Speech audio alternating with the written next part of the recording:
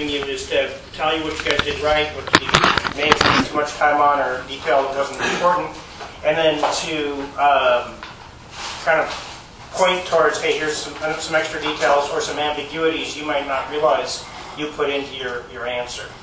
The first one that I put out, phenol, is famous for the ambiguity of somebody saying it's medicinal and plastic and Band-Aid, and then they'll go on to say appropriate beer styles are Belgian ales and German Weizens, where, of course, you wouldn't want any of those flavors in there.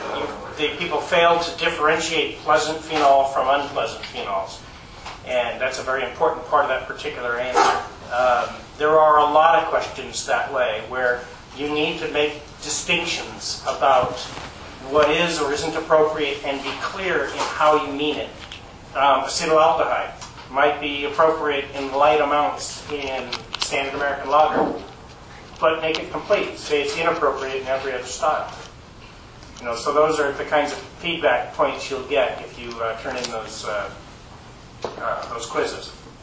Spending a few minutes on those helps you realize what you can remember, what you can't remember. Doing a closed book is the best way to do it. There isn't any wrong answer there. You're not going to get a nasty gram back saying you should never even try this again, kind of thing. What you're going to get back is, okay, here's where you're at. Here's where you can get to the next level.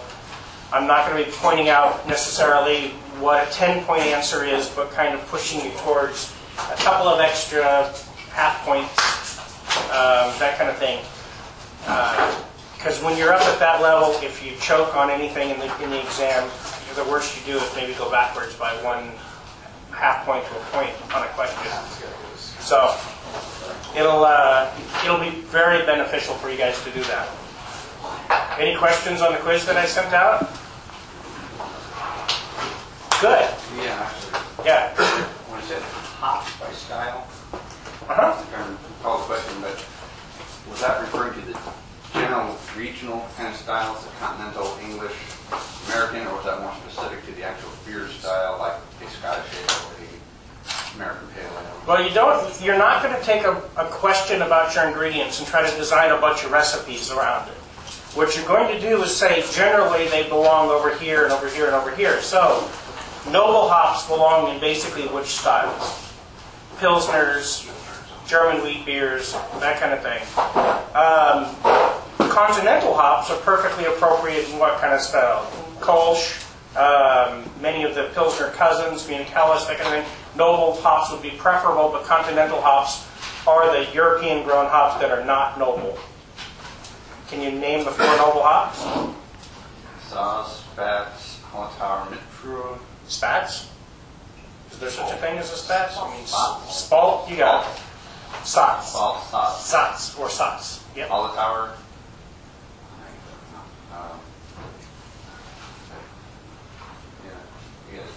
Tettnanger, yeah. You won't get that kind of help on the exam. So, and when you say Hallertau, that's pretty good, but Hallertau Mittelfrüh is the actual varietal that is noble. It's tougher to spell? Yeah. So, yeah, well, spelling counts somewhat. If you misspell something and it makes it hard to read, you don't want to be making the graders take the quiz. Okay? That you shouldn't be putting things in there so cryptically that the graders can't understand what you're saying, because you may as well not put an answer on it. If I can't read it, it may as well not exist. So just, take your time and spell things out. It is okay for you, if you're talking about hops and things like that, if you want to talk about, say, Russian Imperial Stout, you can write Russian Imperial Stout out the first time, and then parentheses write RIS. And then every time you want to go after it from there on in, just write RIS. You'll have shown that you know what it stands for, and then after that you can use the shorthand.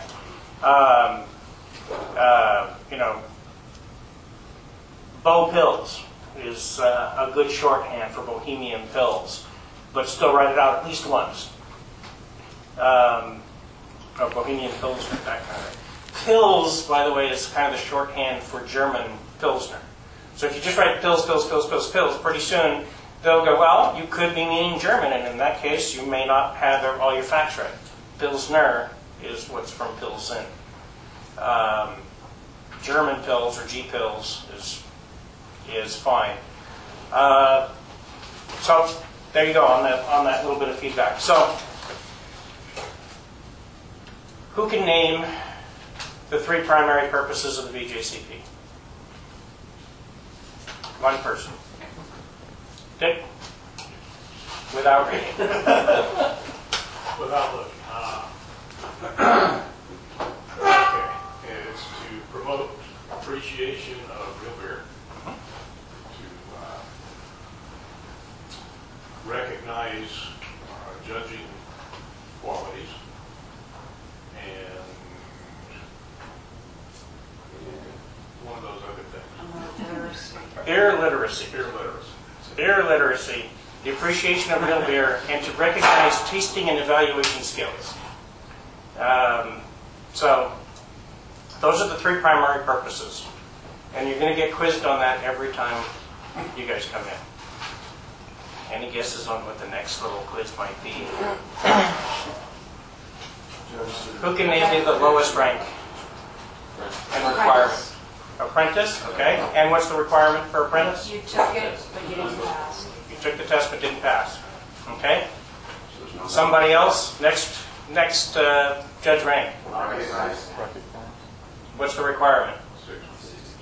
Okay, you passed. Any experience points? No. Any service requirement? Scoring. No. What's that? That's really bad when apprentice is doing the scoring on my styles. No, it's not. There are an awful lot of excellent apprentices out there. Novices do it. Maybe they just didn't, you're not a big I venture to say I know several apprentice judges who write better than many certifieds. So, apprentice, there are people that have taken, I've actually told people to go in, they come in, they judge, and they're basically novice judges. There are people that go in and essentially write their name and question 1 and get a 15 on the exam, because that's the courtesy minimum basically for the exam, just so that it preserves their points. And they'll then go back and study and regroup. There are people that are apprentices because they failed the written portion, but they may have gotten an 80 on the tasting. So their perceptions are very good, that kind of thing. So that does happen. There was a group of 5 exams that I got where the study group had apparently met for like 6 months, and it was obvious that they weren't really studying beer so much as they were drinking it, because everybody did okay on the tasting portion past that, and all 5 examinees failed the written portion, with I think the high score being a 55. And there were a couple of 30s in there. So it is possible for apprentices to be well-versed in tasting and writing score sheets and things, but still not be able to pass the written portion. So it's not as bad as you may think. So we have apprentice and recognized. What's the next rank up? Certified. Certified. And what's the requirements? 5 experience points. Yep. 50% of all experience points have to come from judging. Just straight out. Is there a service requirement? No. Correct. What's the next rank up? National. National, what's the requirement? 80%. Okay. 20 20 what? experience points. Okay. How many from judging? 10. Exactly. Is there a service requirement? No. Cool. What's the next level up? Master. And what's the testing requirement? 90. And what's the experience requirement? 40. Which 20 is judging. No service. no service requirement. What's the next rank up? Grandmaster. And what's the requirement? 90. 150 W, and that one has a service. And it has a service requirement. And then additional levels of 2, Grandmaster. 3, 4, all of them go up 100. Yeah, it's 100 points for each additional Grandmaster level, and each one requires a service requirement, has a service requirement. for those that are interested, it's not going to be an exam, but for those that are interested, the service requirement is primarily grading exams. It takes 240 service requirement points, and each one of those is worth 1/10 of a non-judging point. You primarily get it by doing exams. If you're an assistant grader, you get 1 service point per exam. If you're a lead grader, you get 2. Then you get an additional. You can get 2 additional service points per month if you're on one of the BJCP committees. You get those awarded once the committee has adjourned. Basically, a few ongoing programs like the one I'm in, the continuing education program, you get the 2 per month. You get an additional 2 per month if you're a director, and then president gets another 2 per month. So somebody like Gordon Strong, who is now our Grandmaster 5th level, which is becoming to me Grandmaster superfluous, has done a ton of work for the BJCP at 240-point increments per level for service requirements. He just does a ton. He also does a lot of judging, so he's got obviously more than 500 points. It's huge. Okay. Whenever you're marking in the point values for the Grandmaster Plus, should it be like 100-point increments past 100? Yeah. And then in your judging, should it be essentially Yeah, it'll half be a of that? graph. The next class, I'll actually pass out that page 1, and you guys will all do it, put your names on it. But it'll be a graph, and there'll be exactly enough spaces to do apprentice, recognized, certified, national, master, grandmaster plus, or multiple levels. And you just write 100 plus on each, for the level, or 100 each level for that. Okay. And circle service requirement. Very straightforward. Anything to put in the box for judging points? Just put half of... You can write 50%, but just what it'll be is it'll be a graph that'll have rank. It'll be rank. It'll be point experience, judging, and then service. And it'll be a yes, no. And you just circle no all the way down, then circle yes when you get to the bottom. I'm sorry, rank, and then it'll be score. Pretty straightforward. So you don't actually have to fill in. It's experience and then judging points.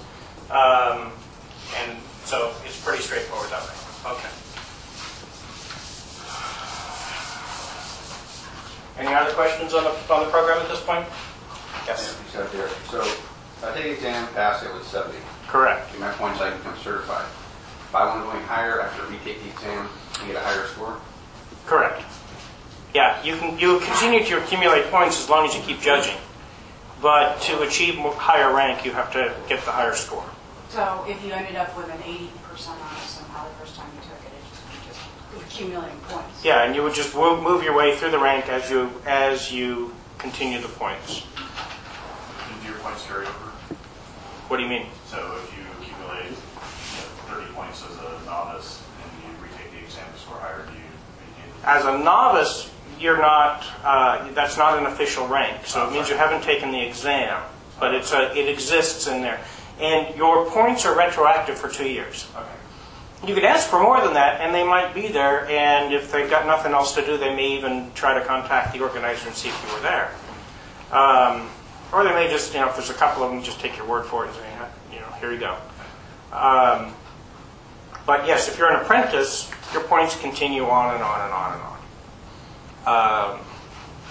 I've got a very good apprentice in Sacramento who has not had time to retest since she took it 8 years ago. She has over 40 experience points at this point. And the few times that I've quizzed her and the rest of it, she's ready to become a national easily.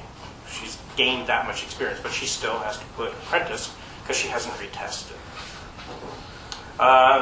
To remain an active judge, by the way, you have to be judged once every 2 years. That keeps you on the active list. And we're not very good about putting people on the inactive list. You've got to be inactive for a considerable period of time. Okay. Barley.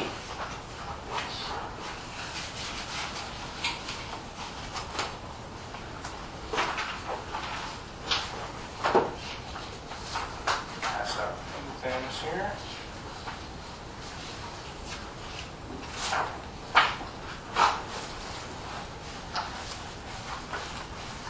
Take these and pass them back.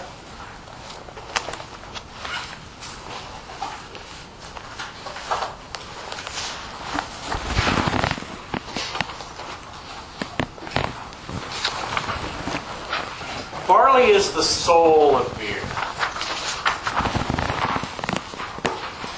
Barley is the main grain that goes into beer. But it isn't malt until it has been malted. Any grain can be malted.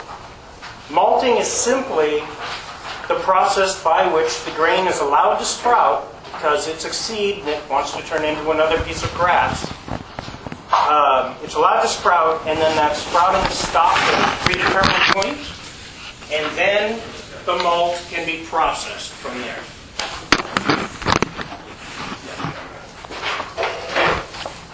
Are there any other pens back there? Including this green one? I don't know how easy it is to see this green one up here.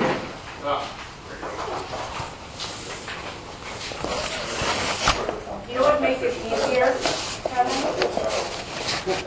You can clean those things Yeah. with water. Yeah. Provided nobody has ever used boron ion. Oh, You no. think? Yeah, the janitor did my building. Okay. So grain, barley, and wheat are the two main malts that we like to use. Hi. Here's a sign-in sheet for you to put your initials on for me. Grain becomes malt, becomes specialties. I'm trying to preserve this thing that they're doing out here, but still, becomes specialties, becomes beer, ultimately.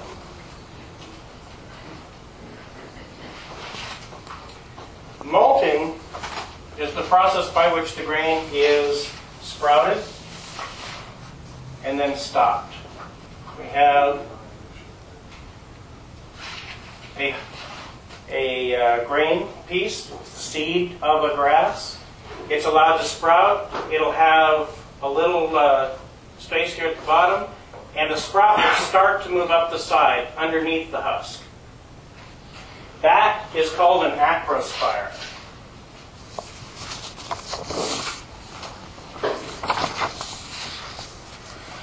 Probably not big enough, is it?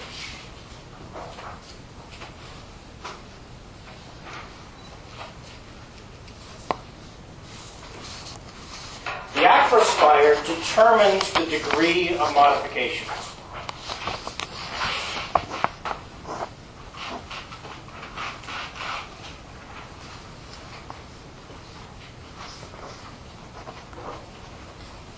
Okay?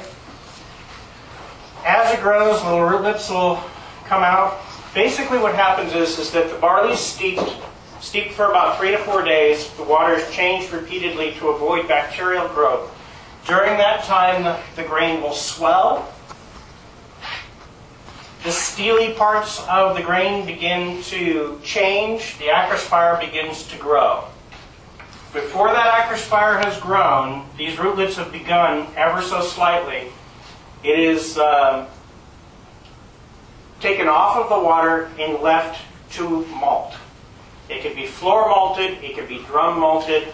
Floor malting is the process by which they just lay out this grain on the floor and they just kind of occasionally plow it to turn it over and keep it from getting mold on the bottom or anything from getting too hot, because as this process goes on, heat is created. And so this acrospire begins to grow. When it has grown to basically about 25% of the length, this rootlet has begun to be obvious. That is the absolute minimum amount of malting that is allowable by German law. That's highly under-modified malt. Nobody actually makes that malt anymore, but it was the easiest way to make malt in the early days of the Reinheitsgebot when it had to have some kind of malt, and it was generally known as chip malt. And now we call this rootlet when it is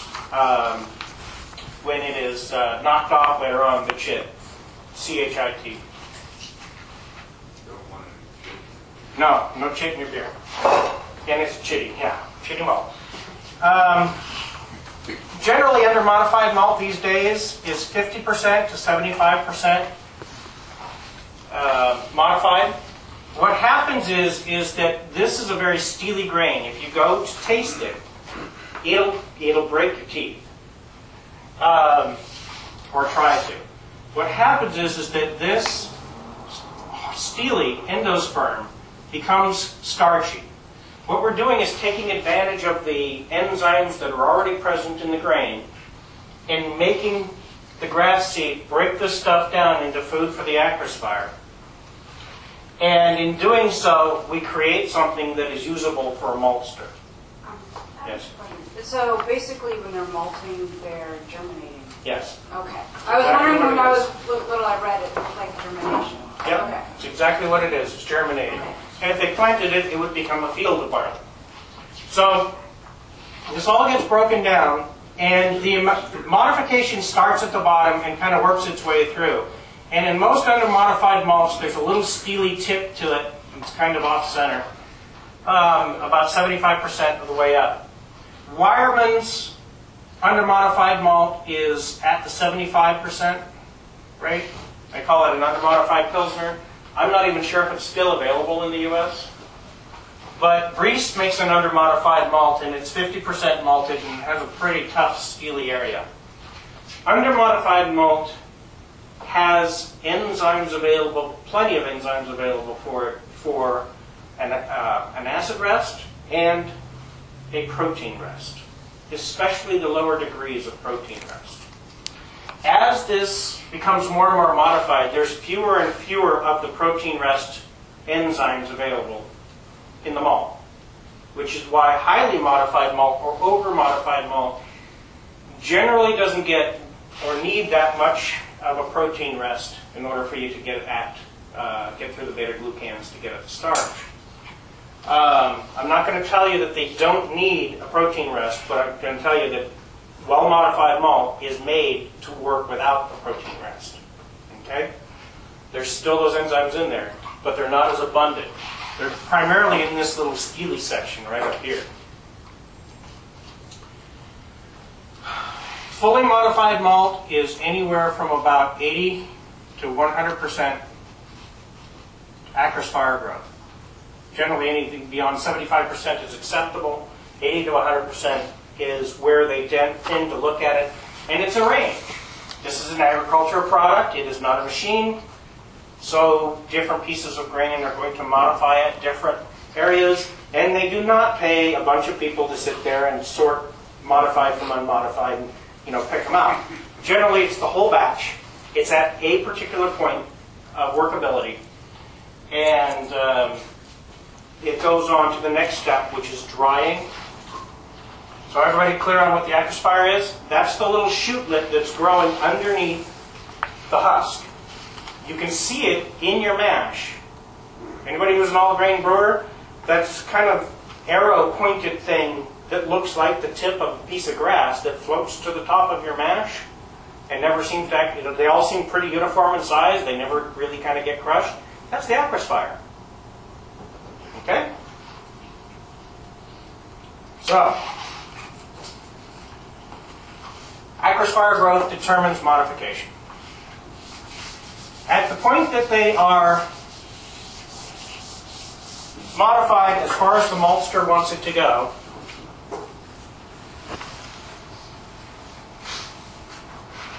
they go into the drying drum, They're generally tossed around, and just that agitation knocks off the rootlets. And those rootlets are generally they're lighter than the grain. By air, they can be blown out. Sometimes by screens, they're knocked out, that kind of thing. And the husk should be intact. Okay? So a good maltster has given you it's gone from a steely looking grain to a nice, big, fat, plump piece of grain that looks like it's ready to be used. From here, the grains can become all sorts of different things. It's all ready to be base grain. We now need to dry it, make it bone dry. Drying does a couple of things. It preserves enzymes.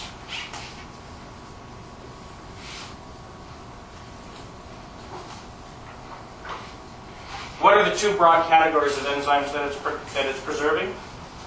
Alpha and beta amylase. Alpha and beta amylase, which are known as diastatic.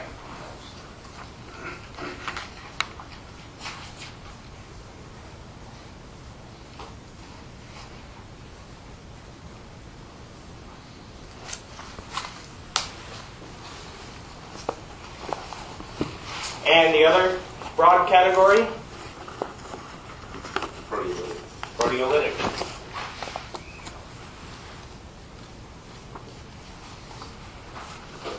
These are protein enzymes.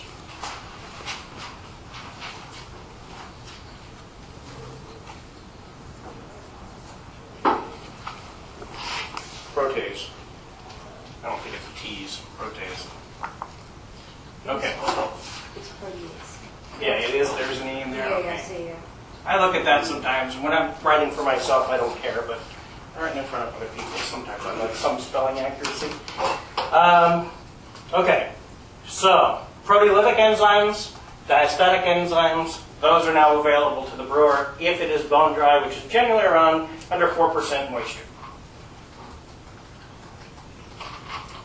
What happens if grain then gains moisture over time? Even if it's just a little bit, moves up into say 15-20%, where it starts to it loses its crunch, is that it goes slack. These enzymes slowly begin to work. They work in the presence of water. And even a little bit of water in there will cause them to start working, but they don't have a lot to work on, so they essentially just kind of die off in there. And when your malt has gone slack, you don't get much conversion, and you don't get much utilization out of your grain, okay? Much extract out of it. And the extract you do get is usually of poor quality. The number one place where homebrewers will get slack malt is if they don't own a mill, and they're ordering, or they're bringing home grain that's already been milled, maybe by the bagful to save some money, and it sits around for a week or two before they use it. It's definitely going to go slack by about 2 to 3 months out.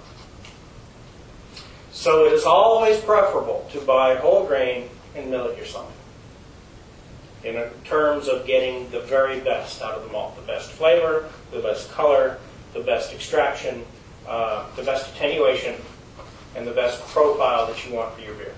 Always a good investment to get a mill.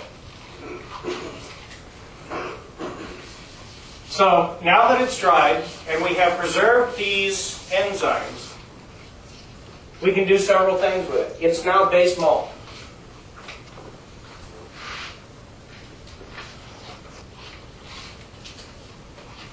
Base malts come in a variety of flavors.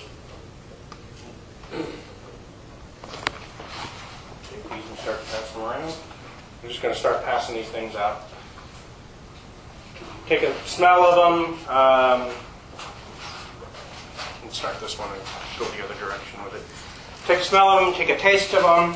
Some of these malts are slack. You'll notice them because these samples I've gotten up to 7 years ago. They're pretty easy to get a hold of, but they still do the job in terms of showing you guys different kinds of malts that you might not be able to get or might not have ever experienced. So from base malts, we can then go into toasted malts.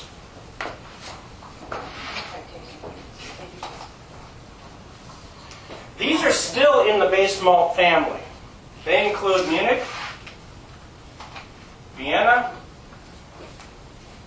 Victory,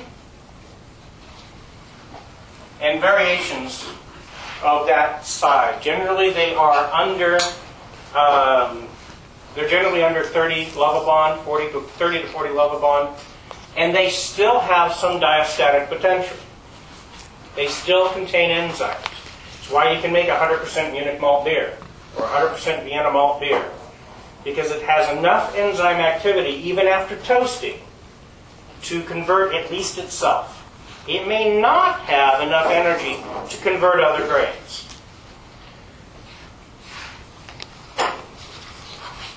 Wheat falls in this family because wheat, you can make 100% wheat malt beer. It has just enough energy to convert itself, but not so much energy that it can convert much of anything else, which is why the very best wheat beers contain at least some base malt. One thing I didn't start off with here is the grain basic categories are 2-row and 6-row.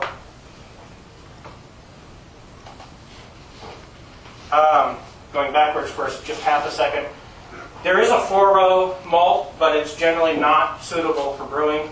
It's not produced for brewing. It ends up in either animal feed, typically, or sometimes in certain flours. 2-row is by far the most sought-after style of grain or type of grain. Basically, as you are looking top down on the shoot of grass, you will have these little flowers, and you'll have 2 little pieces of grain, and then you'll have these little buds that never develop as you look down on them. 2 pieces of grain that kind of spiral up the piece of barley. In 6-row, all of them develop, and they become the barley seed. The advantage of 6-row over 2-row for a grower is higher yield per acre.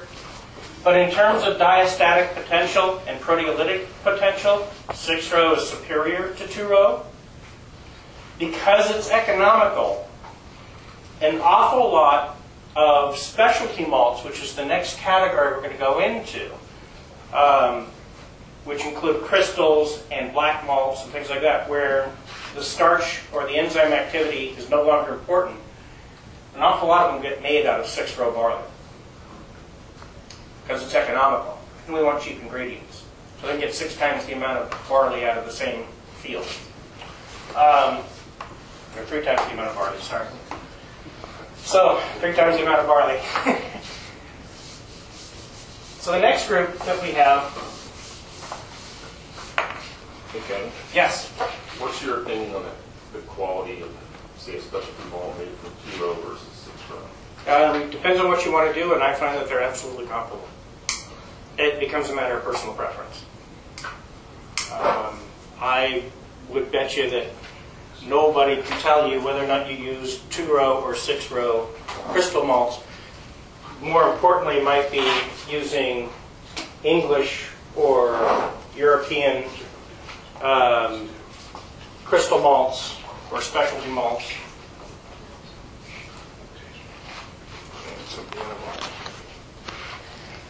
The one I'm sending these around now is, and what I sent around before, are some various types. The Moosdorfer is a German-made malt.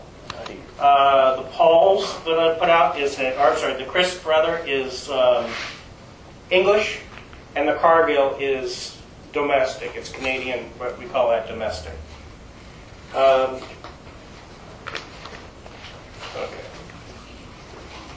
These things down. So we have base malt. We have the toasted malts, which are related. We have the crystals.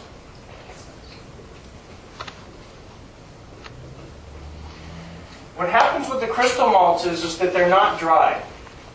They generally go into a whole other chamber and steam is injected, The steam is at a prescribed rate. It's generally around 155 to 200 degrees. And what it does is creates a quick conversion.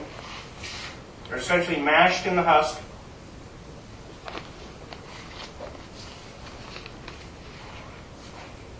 And then, once that mash is over, they're slowly dried to get rid of excess steam. And once they begin to dry out a little bit, the temperature is raised until caramelization, the melanoidins, begin to get developed in the sugars. At a very, very slow rate, those sugars will dry perfectly clear, and we call that carapils, is the most popular name for it. It's a clear dextrin malt. And that's the sugar that's created in this process, by the way, from the high temperatures, is dextrins. The carapils has other names. Carapils is a trademark name of Greece. So now you have Carahel, Carafoam, and a number of other names that basically mean exactly the same thing. Here's some extra dark crystal. And are you guys getting anybody tasting any of these? You getting any taste difference between, say, the English malt and the domestic or the German? Big taste difference. Yeah. The English and domestic. Huge. The Maris Otter is a particular varietal. Golden Promise is kind of the up-and-coming replacement for Maris Otter, but generally these are specific varietals that have specific flavor components. Pilsner malt, I think, has an extremely distinctive flavor, and the varietal that generally goes into Pilsner is of a family called Hanna, and there's a bunch of sub-varietals from there. Moravian barley, or Moravian Pilsner, is preferable for most Pilsners, especially for, say, U.S. domestic Pilsners, but you're not going to get any because basically it's all grown for Coors. So we generally get the Hanna, we generally just call it Pilsner malt. I think they all have distinctly different flavors in the finished beer, distinctly different levels of toastiness, distinctly different kinds of toastiness, kind of equated to how darkly you toast your own bread, and maybe the kind of bread behind it. White bread, wheat bread, that kind of thing. I definitely think Maris Otter has more of a toasted wheat bread kind of a flavor to it. It's really deeper and richer.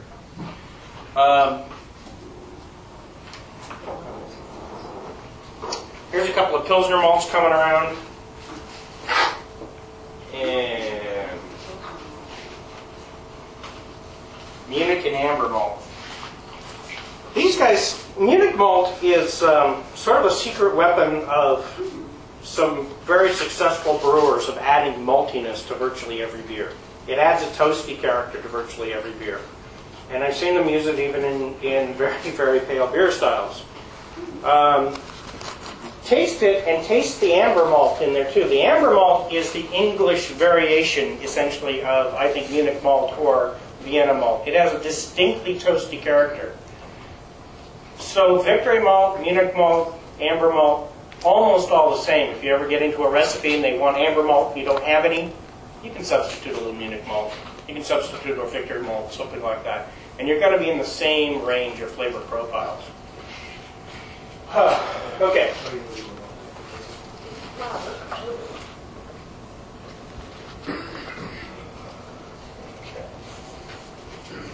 So, crystal malts. If we roast them at progressively higher temperatures, the crystal gets darker, and the crystal gains a certain amount of richness in flavor, and then finally it goes over the top and it starts to take on roasty characters. In the very, very dark crystals, English crystals, and especially in the domestic versions, 120 Lovibond or 150 Lovibond crystal has, to me, a distinctly burnt sugar to roasty kind of a flavor to it. It loses all of its sweetness and starts moving into just almost pure color characteristics. I really end up backing off on those.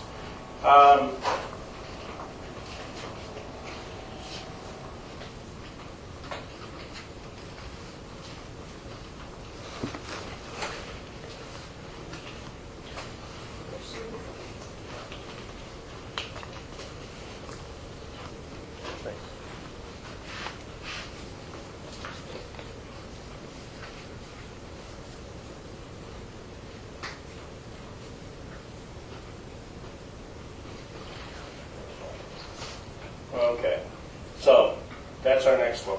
Finally,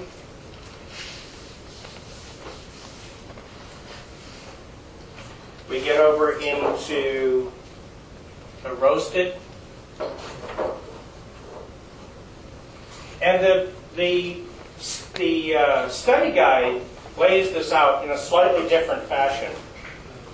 The essential thing that you're going to try to do with explaining what malts are is try to separate them out by process. Okay?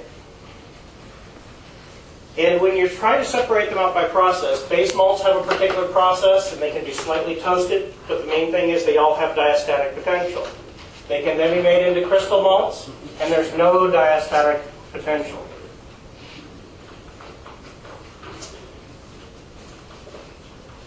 In fact, all the rest of these we're going to talk about are have zero diastatic potential. So roasted malts can be brown malts, chocolate, and black patent. Can you go over diastatic potential again? Diastatic potential is the amount of enzyme activity potential that any grain may have. Enough to convert at least itself from starches into sugars, and hopefully enough to convert any other grains that may be added in there. So converting potential.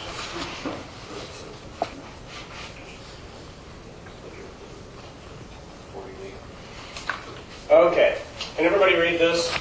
This is kind of, and it's not working out right. The roasted brown malts, chocolate malt, black malts, variations of that can be carafa.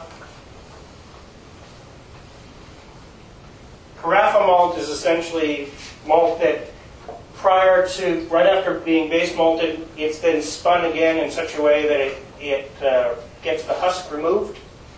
And then carafa is then roasted to the same levels, carafa 1 being analogous to chocolate malt, carafa 2 being analogous to roast malt or roast barley, and carafa 3 being analogous to black patent.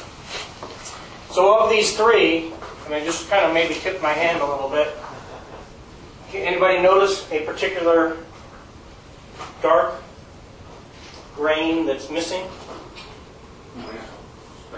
Roasted barley. Roasted barley.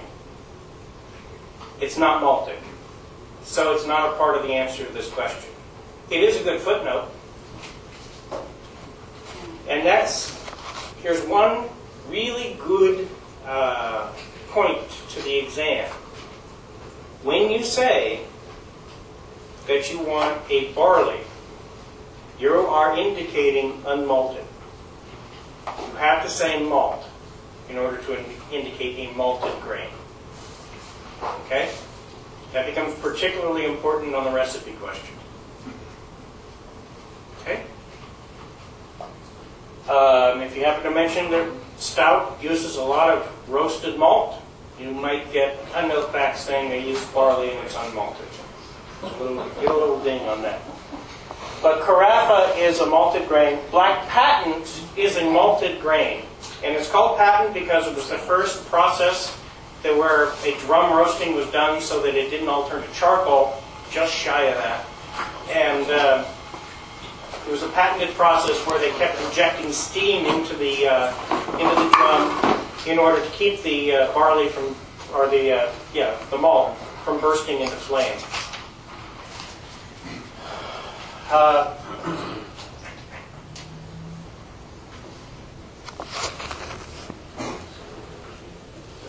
We separate these guys, all of these guys out. Color.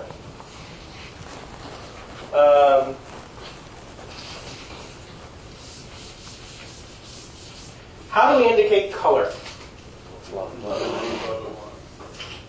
Exactly.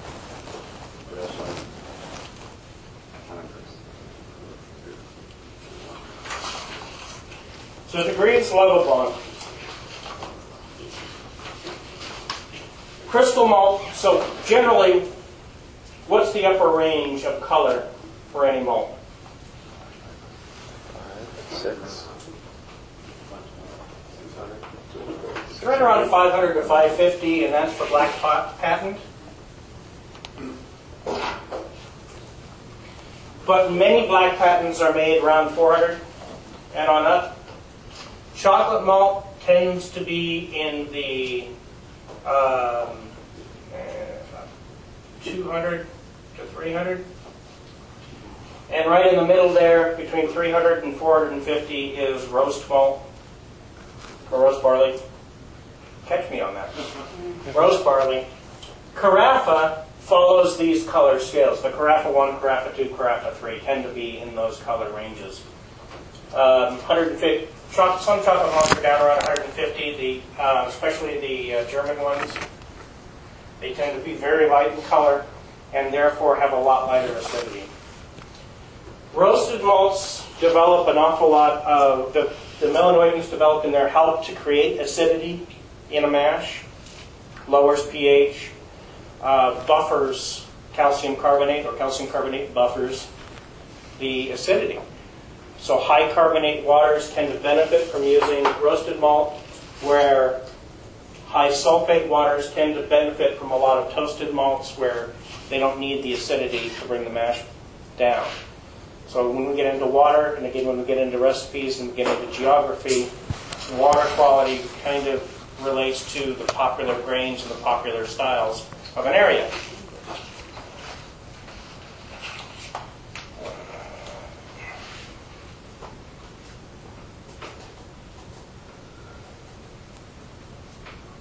One quick note, malt can be made from any grain. Any grain that's allowed to sprout, and then that process is stopped, is considered malted. Okay?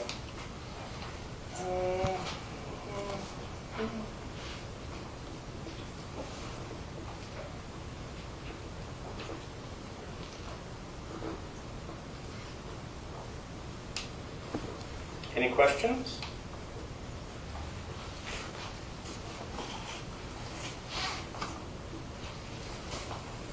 So, of the malts that I sent around, which ones were the easiest to chew?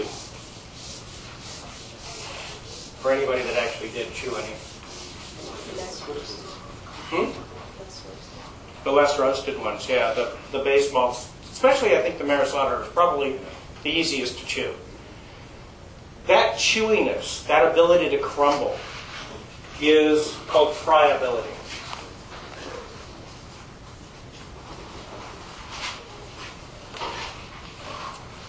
Friability is a desirable trait in base malts. We want it to be able to crush easily. Carapils, wheat have a fairly low friability factor. They're very difficult to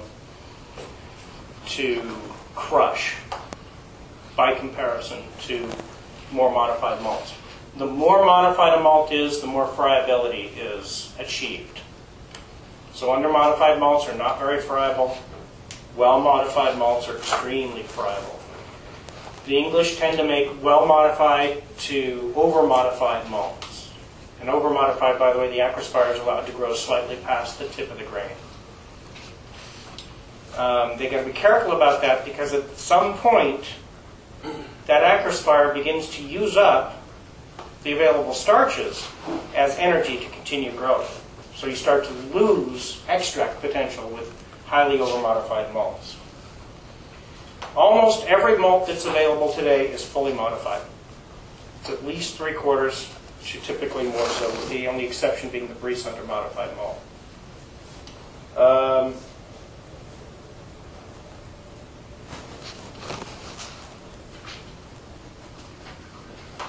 What's the general percentage you would expect of base malt to specialty malts in most of your styles? 80-20. 80 plus. Yeah.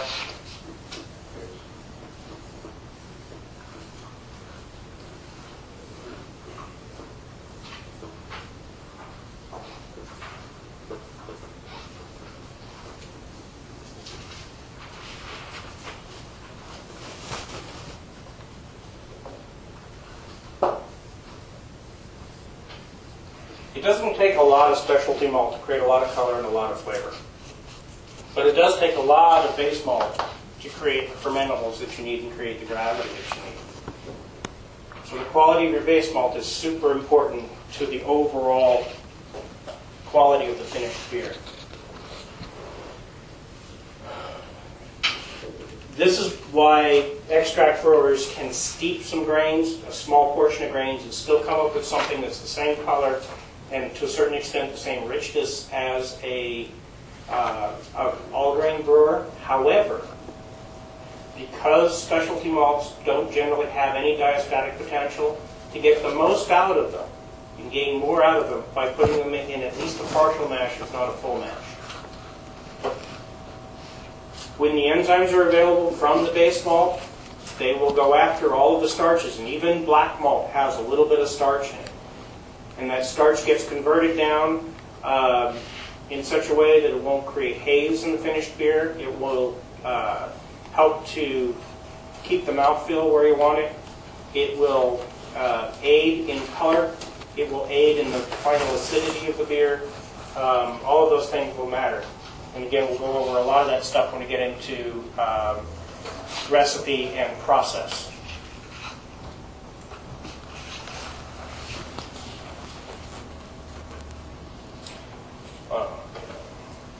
So, from there, this 20% can sometimes be replaced with adjuncts.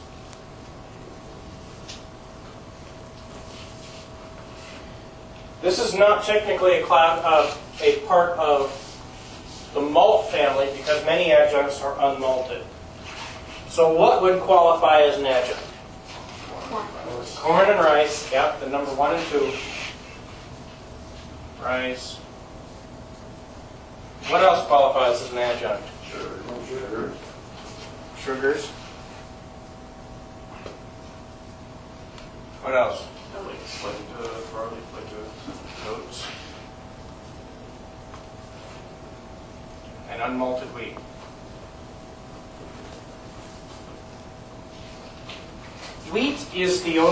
Malted wheat is the only non-barley grain that we don't consider an adjunct.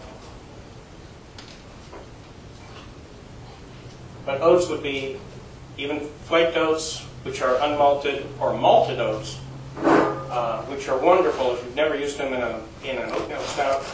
Completely different than flaked. These are all adjuncts. Other adjuncts that are up and coming: millet and sorghum.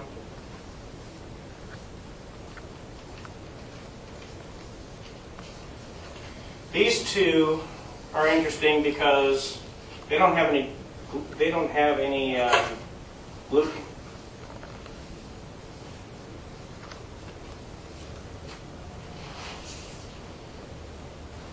And gluten-free beers are on the horizon. All the big boys are playing with them. None of them taste much better than Zima, but they're on the horizon. They're working on it. What about just seasonings? Since they're something other than malt, would they classify as an adjunct? Strictly speaking, yes. However, you don't gain any fermentables out of them. And to me, that's a key distinction. I mean, naming off a whole bunch of spices and stuff, you're starting to just name anything that isn't barley. Right. You know, and then you can talk about the house cat, you can talk about kids, you know, anything that's contributing to your beer. So, you know, you got to draw the line somewhere. So if it's not contributing something fermentable, it's probably not something that you want to include as an adjunct. It's more of a spice, it's an additive, something else later on. So fruit classified as an adjunct? Technically, yeah, if it's whole fruit. Because it's fermentable. Yeah, because it's fermentable. Would that just be in the sugar category, though? Yeah, generally. Sugars. All of these, though, would generally get added in the mash, with the exception of sugars. Where would we add sugars? In the cattle. And where else? In the fermenter. And where else? Bottling.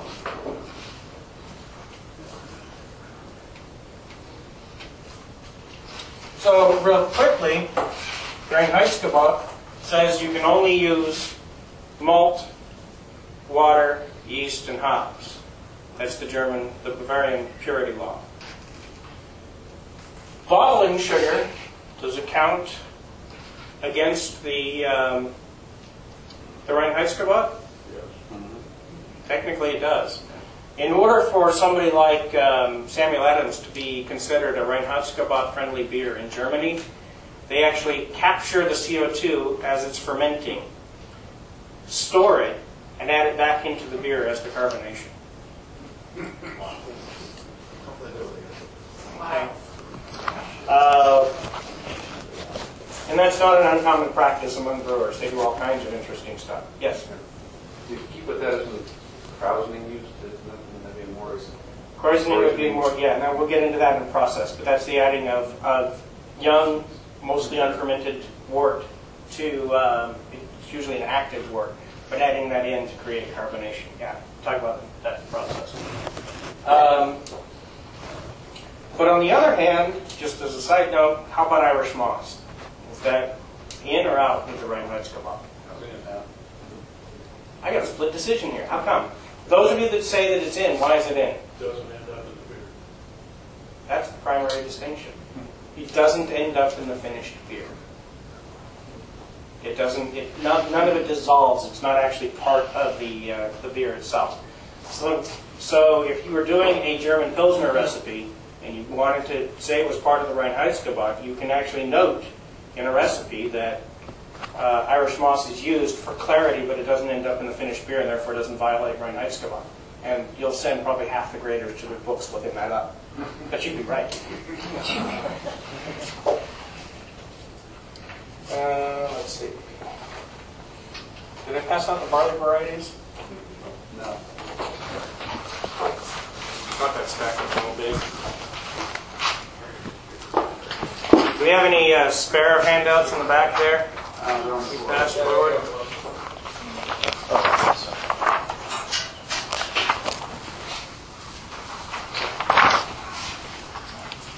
Okay. So just some stuff to look over there.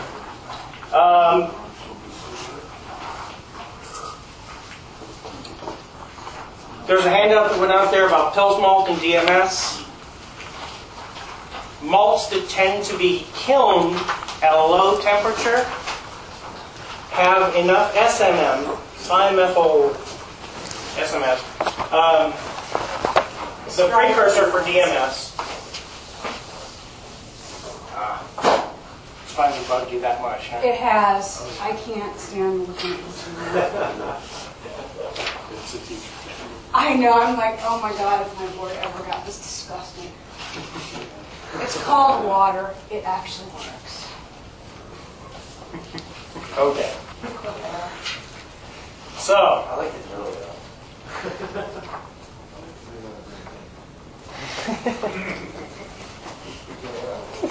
So S-methylmetronine or dimethylmetronine is the precursor that exists in base barley. The more highly kilned the malt is, the less of that is there. It gets blown off in the whole kilning process. So very light colored malts will tend to have more DMS or more DMS potential. The DMS is created during the boil. It's created as long as the malt is hot above 140 degrees, or the wort is hot above 140 degrees. So it's being created in the mash tun, and then it's again being created in the boil. We get rid of it with a rolling, vigorous, open boil that blows off all of that DMS.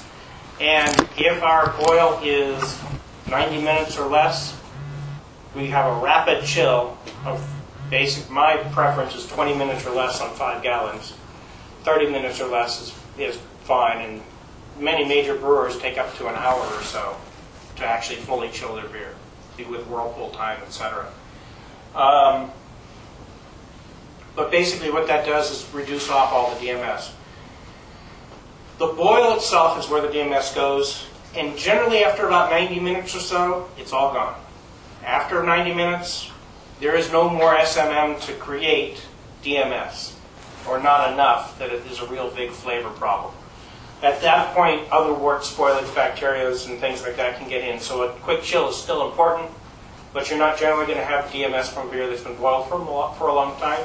But you may end up developing color in the process. Bock beer, for instance, does very well with an extended 2-hour-long boil because you want the richness, the melanoidins that come from a long boil. But they generally have no DMS. Whereas a Pilsner, you want to get it on and off that heat pretty much as quickly as possible to preserve the light color. They're known for having a little bit of DMS. Okay?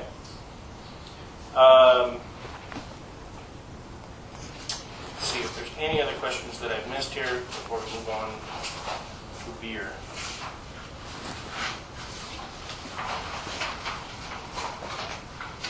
Any questions so far?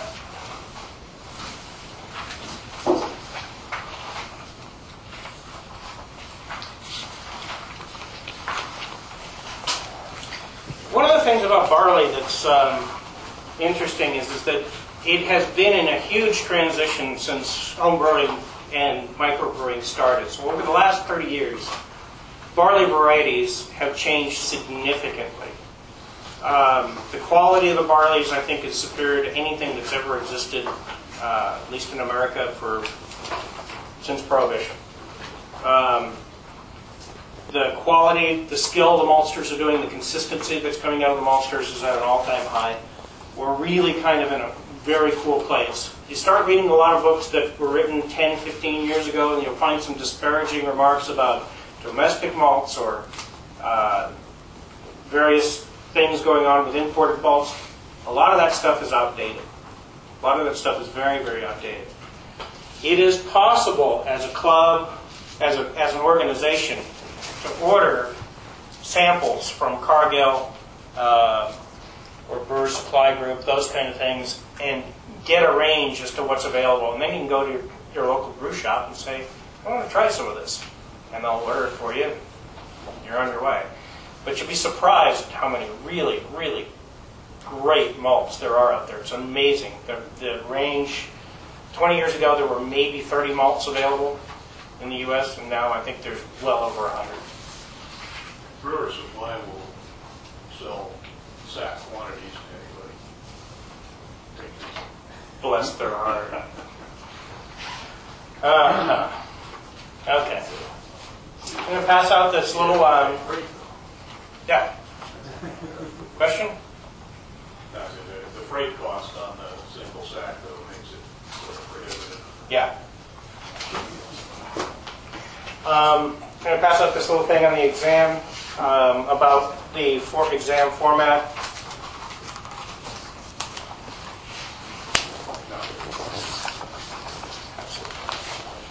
And while I'm getting set up here for beer, I want to send around a couple of cups here. It is not uncommon that you end up at some location where, you can pass those back, take a whiff of these, pass them on back, where the cups are not suitable for judging. They may look good, they may have been cheap, that kind of thing. You can't really go and complain to the organizer that you can't use the cups. But it is okay for you to say, oh, okay, that's there, that's a part of the cup, so therefore it's not a fault with the beer. I don't really smell anything in that one. No? No. Don't get plastic out of that? Not really. But Just molded plastic? Maybe I've had them long enough that it's all gassed out. I don't know.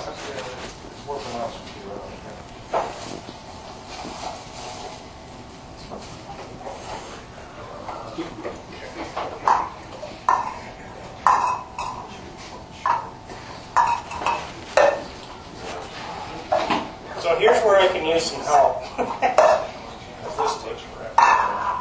Did you guys get enough of the malt samples? Pretty good, huh? Do you help set cups up? Yeah, there's cups up. Are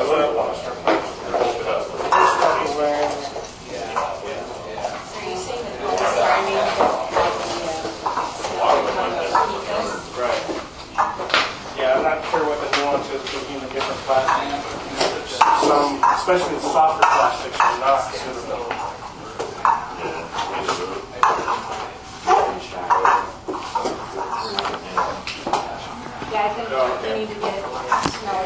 I need to get stinkier caps. Okay. Get the biggest one you can.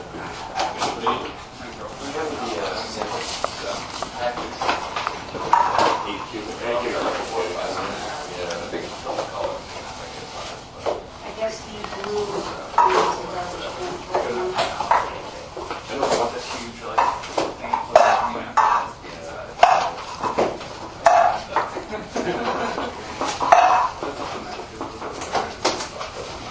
Yeah, it's a big sheet. No, dude, I got like 14 miles to 220. You just gotta wait for the sales.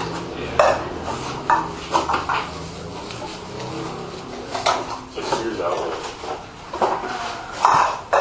But you kind of gotta watch the prices. Anybody need a set of style guidelines? never bigger. Because for this whole thing? I just want one. Pass a few of these out if anybody needs to refer to them. Is the guideline? I'll share with No you. guideline? They're small. Could you do me a favor? I mean, You want Jesse to take this week? Good. Yes, we did speak up. All right. Anybody know the styles we're doing this week? Scottish ales?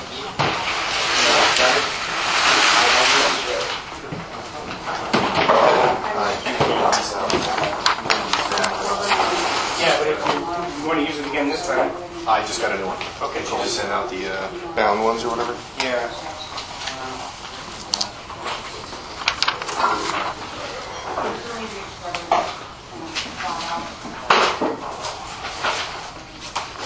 That's what I forgot to do with those guys. We're going to last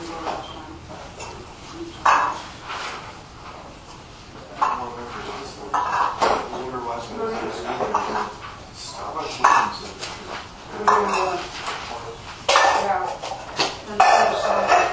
And we started wearing the pictures.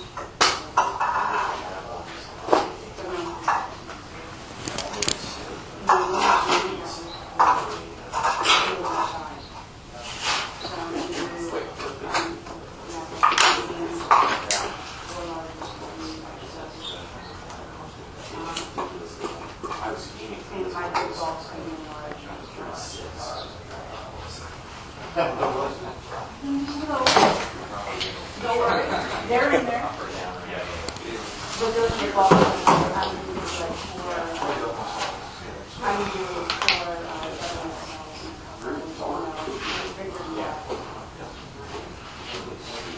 yeah, I'm going to do that too.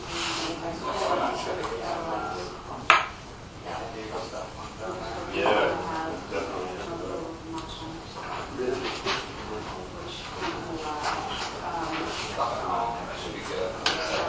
Part of it was So like that's the biggest time consideration is the body. I like their inbuilt a lot too. It's like a kind of amber. That's really good. Speedway stouts. But I got it. I even have to.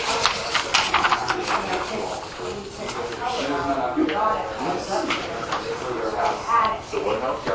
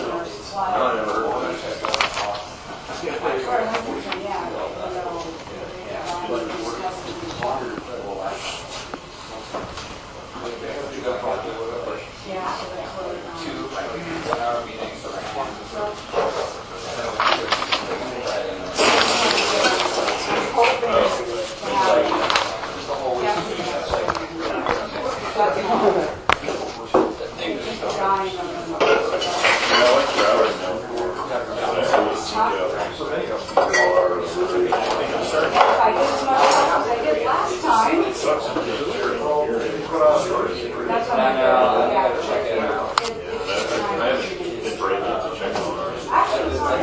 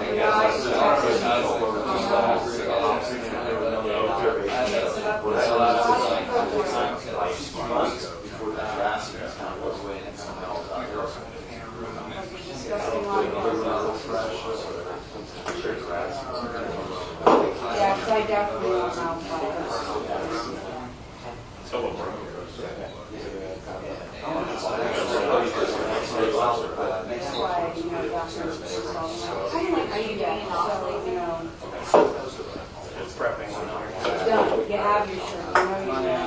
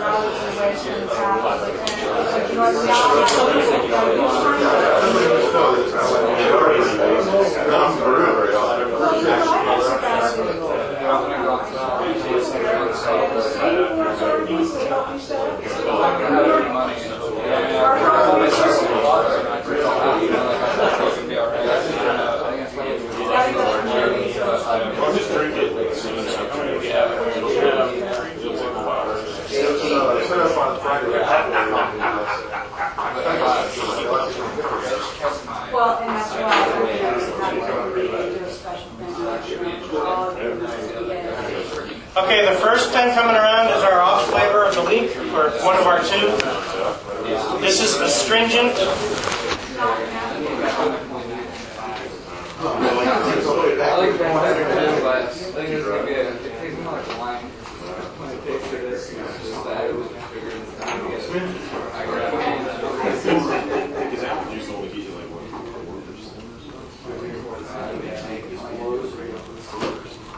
So, yeah, but just if you want some time to talk, I'll give it to you. Big in the bottom of the picture of life. Passing it back up and then we're gonna look up. It's moving. See, Everybody else back there? That girl's taking care of it. We'll get back here as far as that.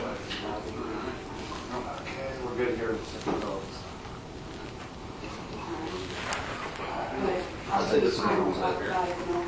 Instead of talking about NCHS, but I'll probably be doing a lot of the organizational work. Astringent is not something that you will find in the aroma at all. It's a mouthfeel. Yeah. You will find it in the finish. It's that puckering sensation that's happening at the very end. Sometimes you'll find it really offensively right in the middle of it. Generally, it is caused by over-sparging. Sparging with water that's too high of a pH, meaning it's above what pH level? 5.8 typically. Anything above about 7.0 is considered way too high for sparging, but 6.5 is generally the high-end limit. It's caused by boiling grains. When you recirculate, you want to recirculate to make sure that you're not getting any big chunks going in there. It's okay if you've got grain bits in there, but it's pieces of husk that you want to keep out, because that's primarily where the tannins are. Tannins are a polyphenol. They are technically a part of the phenol family, but they're not one that they're one that we separate out strictly as astringent.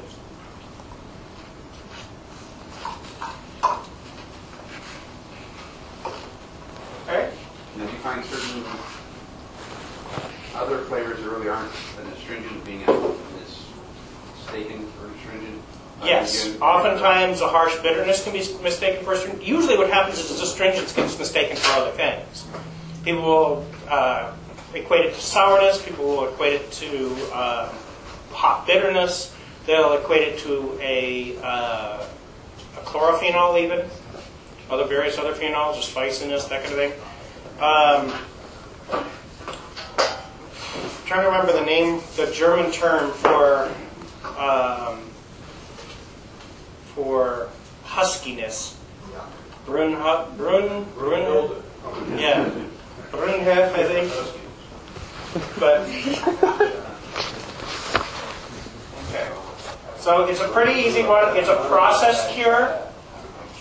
There are some bacterial infections that can cause an astringent, but generally they're not a big issue.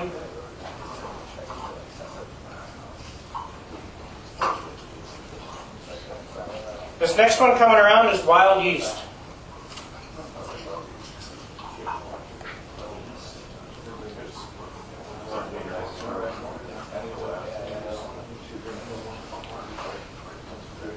Does it also have a cardboardy flavor?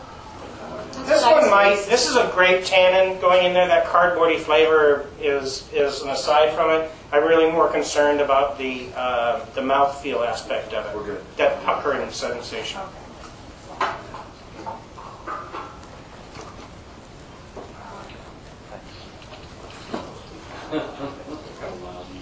This is wild yeast. And astringent never has that flavor never has an appropriate style. There is some astringents found in lambics and certain sour beers, but generally it's not at any sort of an overt level.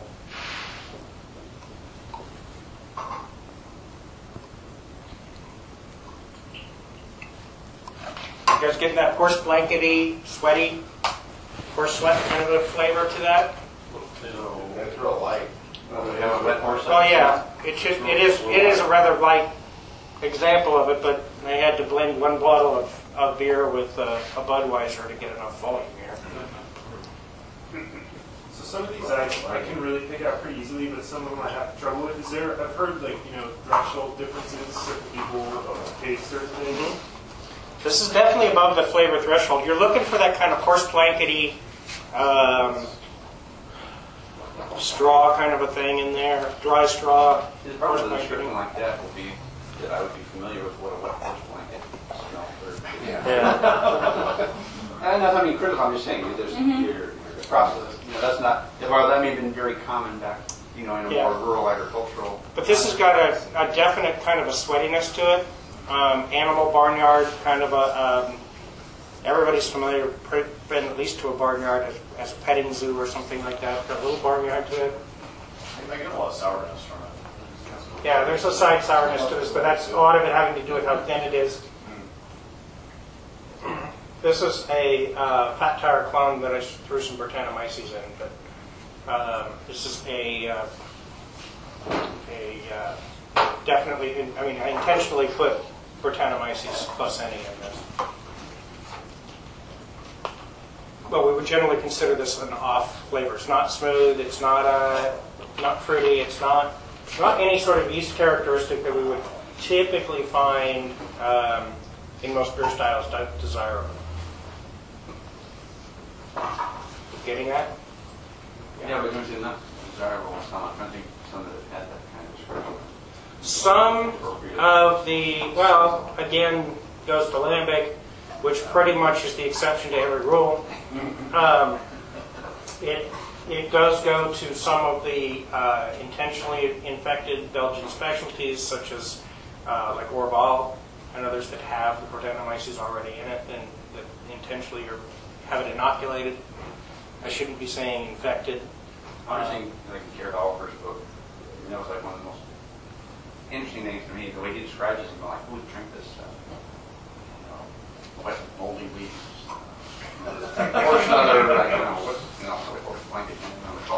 This is good beer. I mean, it's a pleasant flavor because it's only one of them, but it really does single out the kind of characteristics you're going to find from one that has wild yeast in it. It's a definite dry, dusty. I equate it sometimes to chaff that are, cut dry hay. That kind of aroma and chewing on a piece of hay kind of thing. Your wool sweater gets wet. There you go. Yeah, wet wool. Okay, that could work. 'Cause that's what a horse blanket's made out of. There you go.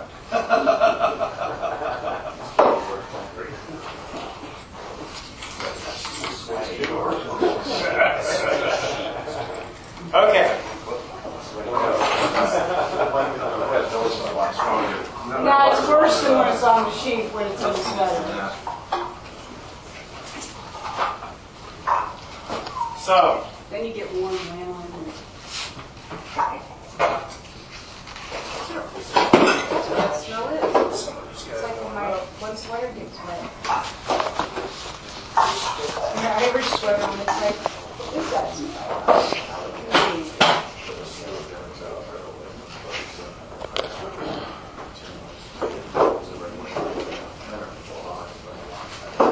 okay, today, guys, we're doing hybrids, which is light hybrids, amber hybrids, and then we're doing Scottish and Irish ale.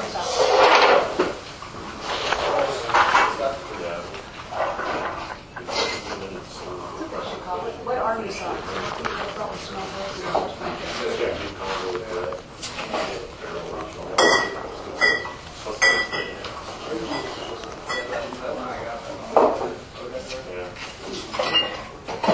Is everybody ultimately able to pull out everybody ultimately able to pull out some of the features of that wild yeast? Anybody recognize it from their own beer? Way too light for some, okay. Note to self, hit them over the head with it.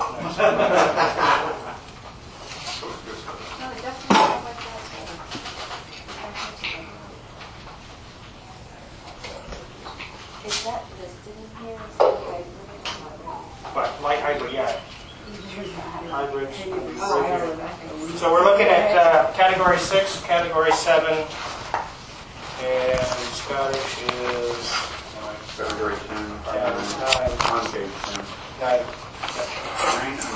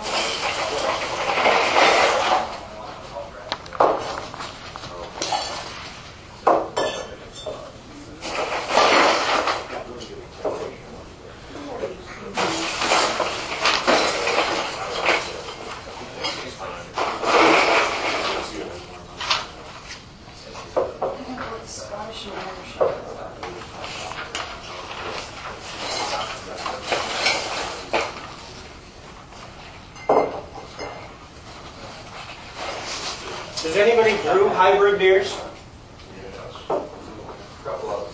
What are the attractions to hybrid beers? What are some of the interesting things?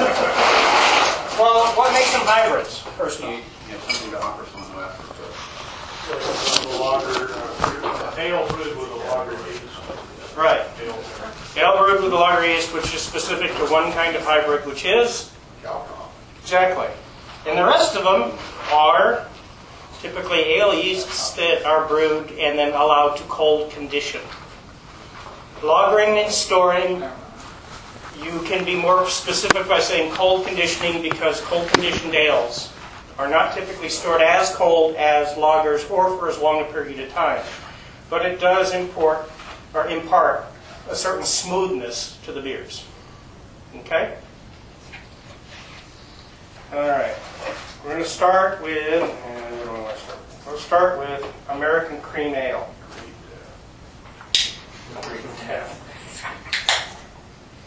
It's a legitimate style. Unfortunately, I can't get any of the classic examples in California because Genesee Oh, you should and have Little told me. Kings. I still have some in the fridge. From when, like 74? But no, my uncle lives in from Rochester. Christmas? Ah. See, I shouldn't have assumed nobody did. And you know what? But- Don't ever tell somebody that, oh, it's a classic style, I've never tasted it, because then you have to drink the whole thing. No, then you just open one bottle and you pour it for everybody and sample the way judges do. No, 'cause then you don't have no, much to throw away. he gave us the whole can. That's what I mean. Okay. Yeah. Well, the whole case? He gave us a whole 6-pack to bring back.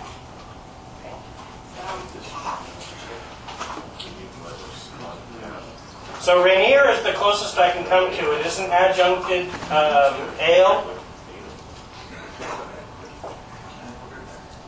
I even look for Henry Weinhardt's because it's kind of in that same category too. It's an interesting taste. It's not to my liking, but that's me. Cream ales are Pilsner cousins. They're designed after, everybody have one? What was the name of it? Everybody got one? And I just opened it in a can. Enjoy. Actually, I have plans for that. On the way home. On the way home. Yeah. I know I would have used it to put in your radiator.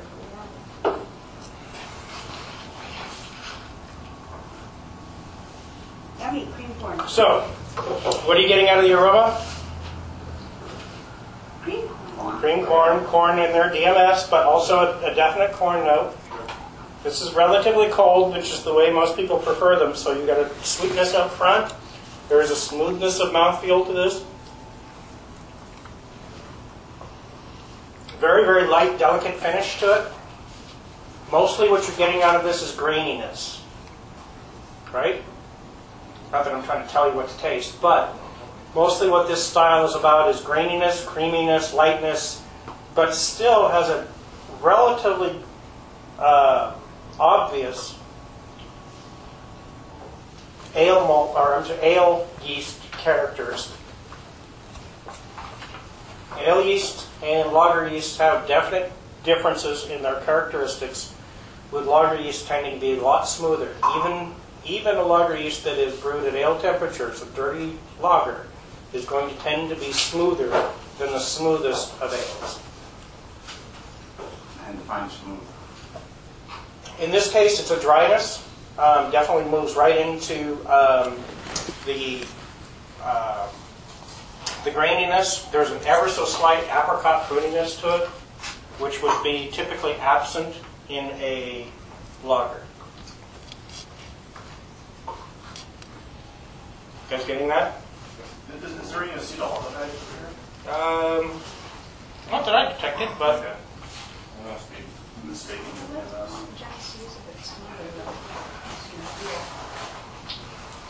Yeah, Genesee. I can see where you might want to find that in there because the fruitiness, along with that real dryness, gives sort of a green apple tart that's in there, but I don't think there's any acetaldehyde in it proper. The only real difference between this and the Genesee is Genesee is a bit creamier and smoother in the mouthfeel. Yeah, Rainier is a pretty good example of it. It's not a classic example, but it's a pretty good taste example. It's just almost impossible to get classic. And for some things, we're quite lucky, eh? Mm-hmm. That might be one of them. Oh, I remember when Genesee was in every liquor store. Well, One little thing was good. my uncle's father worked for them, so anytime his mom comes up, she brings cases. I was playing with this beer yesterday. This is Lagunitas is serious. They call it a high-gravity cream ale. So I called them and asked, so is there actually anything about it other than the fact that it's just so round? He goes, no, it's just low hopped. It doesn't actually have any adjuncts in it. But they want to call it a cream ale. It's 1072 starting gravity. So to get it down to where it ought to be, I'm cutting it with a little bit of the Rainier. Make sure I did that right. Yesterday, playing with this, I actually, to a 12-ounce can, added 8 ounces of water to get it to the right gravity.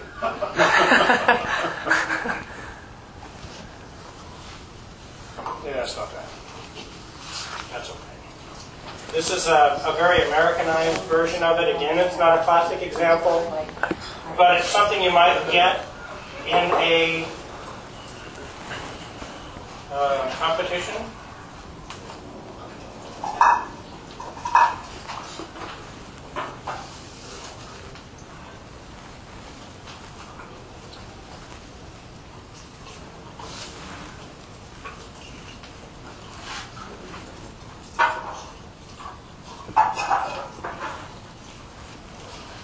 Short of one of our glasses. The West Coast. Yeah. It's Lagunitas, man. Come on.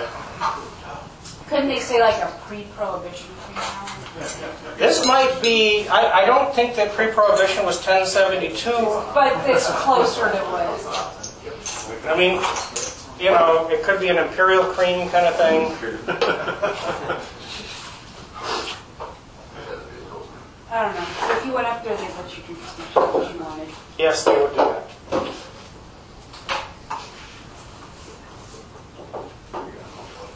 They'll even give you recipes. Some of their But you guys getting the real citrusy hop out of it? How many are we missing? Are you having any? Okay.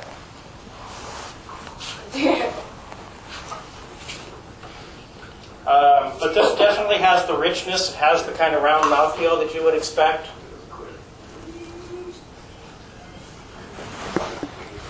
And is still relatively light. It's almost in the American pale ale category. So just to make sure I don't have it backwards, it's usually cream ales or ale yeast.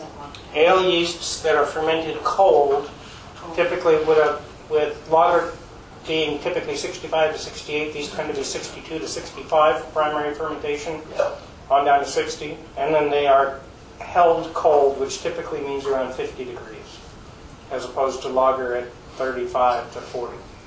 So how well does this conform to the guidelines? I mean, it seems like it's... You tell me. Read the guidelines and tell me. All right. What would you score this as? Well, I mean, we probably going to do guidelines. I know I'm really not picking up the corn. Supposed to have a lower hop. Yeah. It definitely has the right hop bitterness. What it has is a lot of late hop or even a dry hop to it. Yeah. It's got more malt. Which is definitely creative and unexpected, but it's not, strictly speaking, to style. Correct. It's citrusy aroma. But as microbreweries are making cream ale, they're sort of redefining the style. But it tastes better. Yeah, the low to medium low hop bitterness. Well, it does have a low hop bitterness. Understand that what you're getting, it's hoppy in the standpoint of a lot of flavor and a lot of aroma, but it is not hoppy from a standpoint of bittering. Remember last week we were talking about Tier 1, Tier 2, and Tier 3 kind of descriptors. Hoppy is a Tier 1 descriptor. It can mean bitterness, flavor, and aroma, depending on where you put it in there. But you want to be more specific. Low hop. This has moderately aggressive hop flavor, or aggressive hop flavor. It certainly has aggressive hop aroma for style. And certainly citrus. And I get tangerine out of this rather than grapefruit. So they're not using, say, a Cascade. They're using something else. But hop bitterness is just barely at the threshold of perception. It's very low. They intentionally made this a sweet beer, and to balance the overly sweetness of a high-gravity beer, they went towards a lot of hop flavor and aroma to create balance. To me, it's still very cloying. It's very, very, very syrupy and cloying. But it's not wordy. It doesn't taste like raw wort. Okay. Out of the way. On to the next. We're going to have to start putting out some more cups here. My favorite little bottle.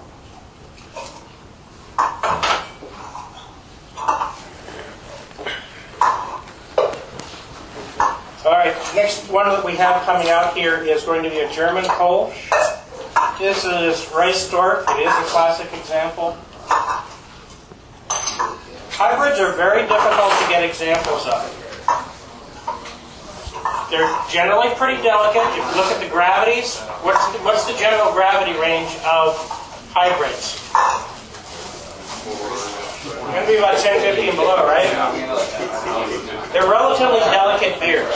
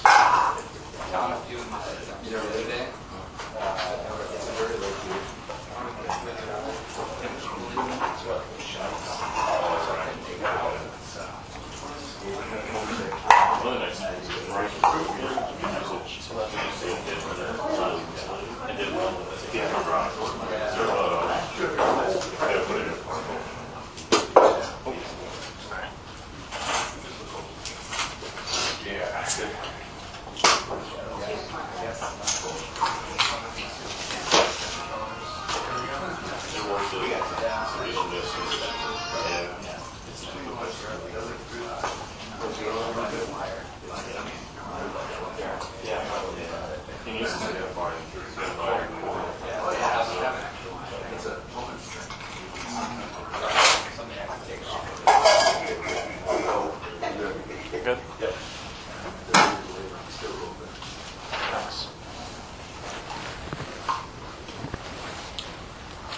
First, what are you getting out of this for aroma?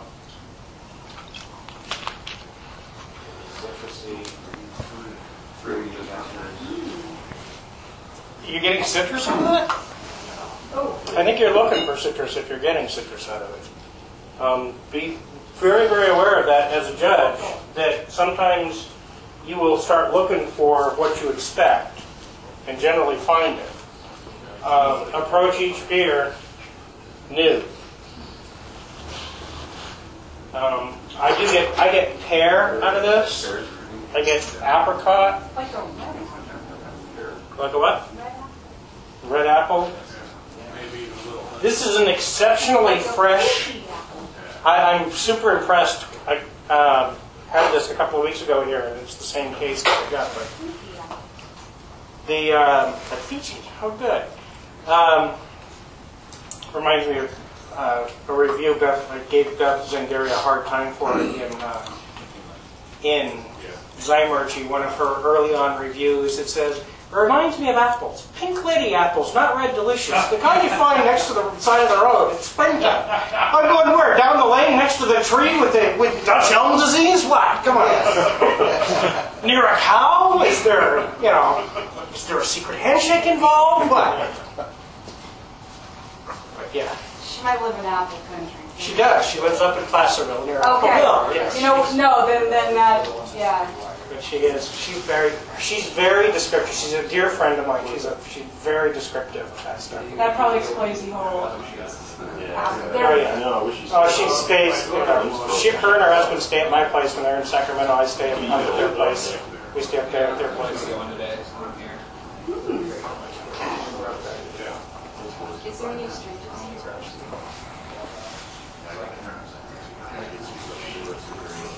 There's a very dry finish. You could say that there's a touch of astringency to that, but I think that that's mostly due to the carbonation. Carbonic acid will create a drying effect. It is a pain response, and your mouth may give you the impression that there's. The question was, is there any astringency? I just think because this is so effervescent and so light that that's kind of an impression there. There is a significant hop profile to this compared to the cream ale. You guys getting the hop bitterness out of this? But a very, very low to non-existent hop flavor. Any flavor that's there is probably a carryover from bittering. Even when you add a bittering hop, you're still going to get some flavor out of it.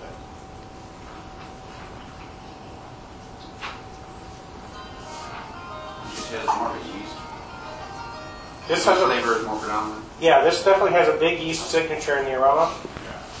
You're getting that fruitiness is all yeast. And how about the taste of that? That's yeast. It's all yeast. Are you also getting any of the Pilsner malt out of this? That light little bready toastiness in there?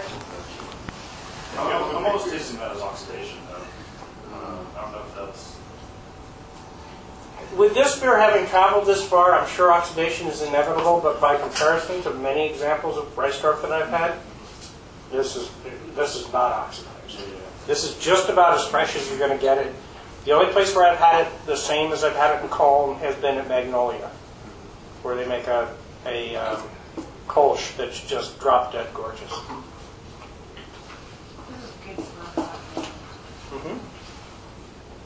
The nice thing is even though this is an ale, especially compared to the cream ales that we had before, the Americanized version, the ale signature is a lot smoother, and that's owing to a longer maturation time and a cooler storage.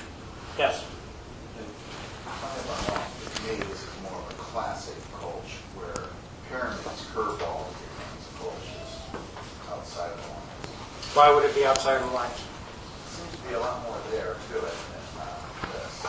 Well, as it so happens, that's the next beer up. So let's make a comparison. So don't drink your whole example there.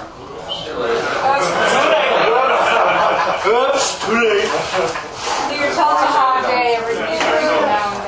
I didn't even see the curveball, so that wasn't the bait. Yeah, right. Definitely.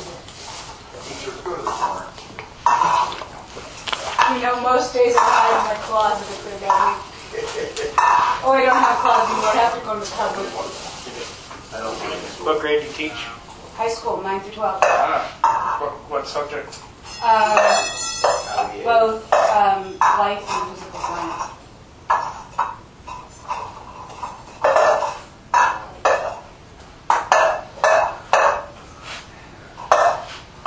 That's why sitting in the corner wouldn't be that bad. Things in there. So,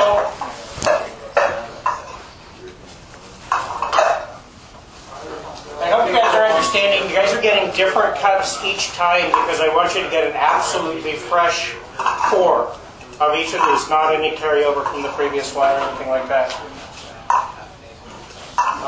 Not specifically trying to be wasteful, but it's just a byproduct of this. Does anybody want to try the serious straight? No. I do. After last time. That's what I'm back there. You're the happy fella.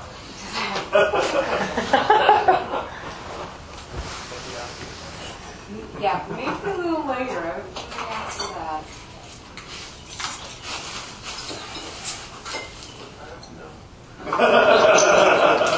Oh, you can put it close there. We can go. We can get off early from work. I think I could make it up there by 4, so we can try to 4:20.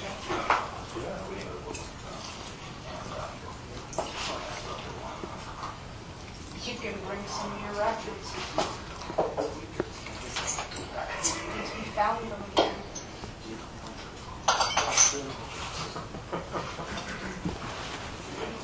Y'all could just be geeks, but do not stick me if you're on sales duty again.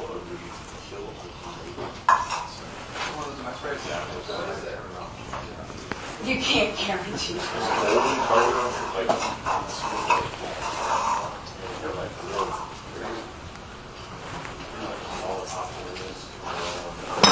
They know what they're coming in curveball.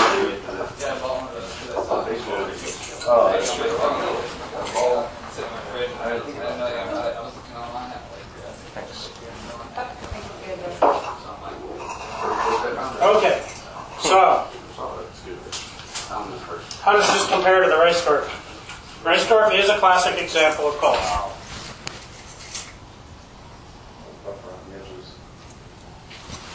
It's got a way more yeasty aroma. Mm-hmm. Way. Yeah, the I don't know, it almost master. smells like a lager yeast. More than anything else used. Kind of a muskier yeast. There's not a nasty musty, but just Yeah, there's definitely an herbal quality to it. Musty is, I think, a okay descriptor of that. The I mean, not like somebody said rough around the edges. Why would you think it's rough around the edges? What feedback would you give them to that's get what rid it of is, that? is sulfur. Sulfur, yeah. Which is- Cold yeast can be quite sulfury. Tastes a bit astringent. Somebody said it seemed like a lager. I think that's the Pilsner malt, not the yeast. I think that this has a higher finishing gravity than the rice stork. And definitely is a product of American hops versus the continental that are in the rice stork. I don't, because I use the Pilsner, it makes like Belgian and whatnot with ale yeast, and I don't get that same No, definitely. odor or flavor. I mean, I dislike lager. Any little, so I'm very sensitive to any lager flavor, but I caught no this lager flavor. And that comes primarily. So you just increase the water and cut back on the hops. I like that. Yep. No, but it's mainly still got that yeast. How about longer cold conditioning? I think that would Smooth smooth it things out. out. Yeah. Be appropriate. Switch out the Americanized hops for continental, or perhaps just suggest if you aren't already using continental hops, use continental hops or use noble hops. This would smooth out with longer aging. Do you think it would smooth out in the bottle No. No, it's because it's filtered? If it doesn't have the yeast, it won't change.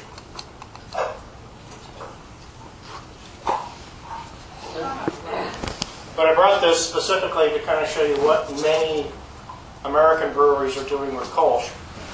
This really kind of strikes me more as a cream ale than it does as a Kolsch.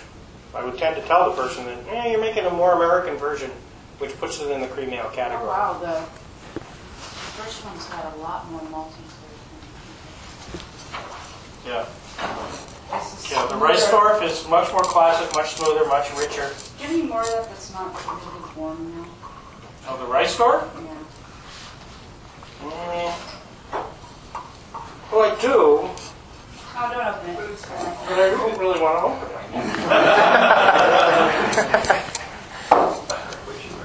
Yes, but no. There is more in Yeah, this bottle. because this is like one. Anybody else want a little more of the rice star?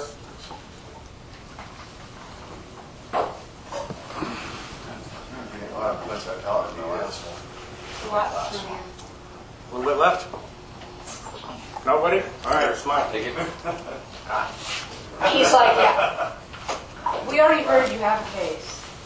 Yeah. Well, I don't have a case. They had a case here. I just grabbed 4 bottles for today.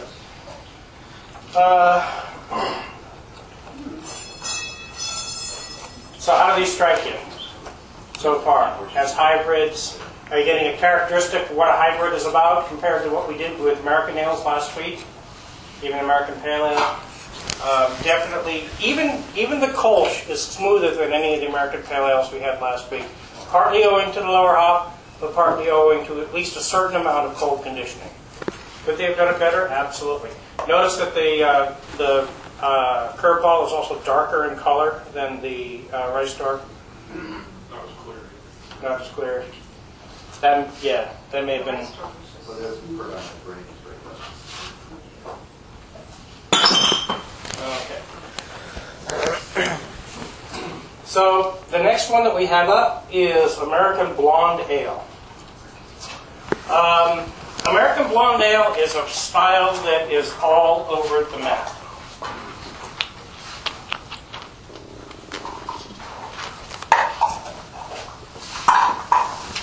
It's a style that can go from very malty and sweet. The style guidelines basically point you in that direction, that they should be maltier and sweeter. But an awful lot of them are coming out with more Pilsner-like bittering characteristics, so a more aggressive bittering. But it's still, generally the best examples are relatively low in hop flavor and no real hop aroma.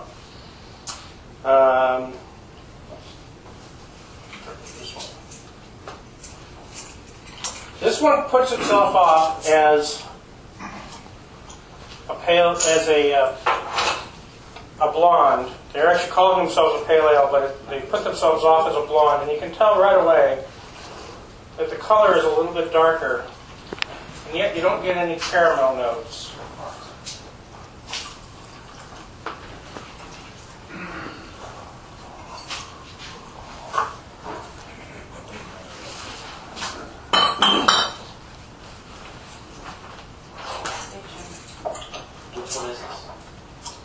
I'll tell you as soon as I get it all poured out. Supposedly this is an American Blonde, but it's quite well into the amber territory in my opinion. But notice that you're not getting any caramel notes out of it.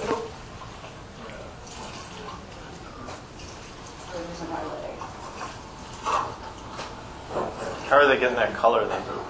We'll go over that in a second. We'll go over that in a second. I want your opinions on this beer in general, and specifically what they're trying to do.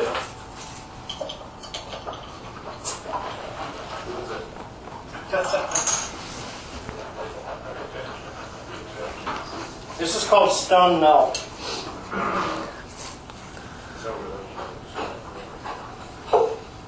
No, not even distant, not even by marriage. At least not yet.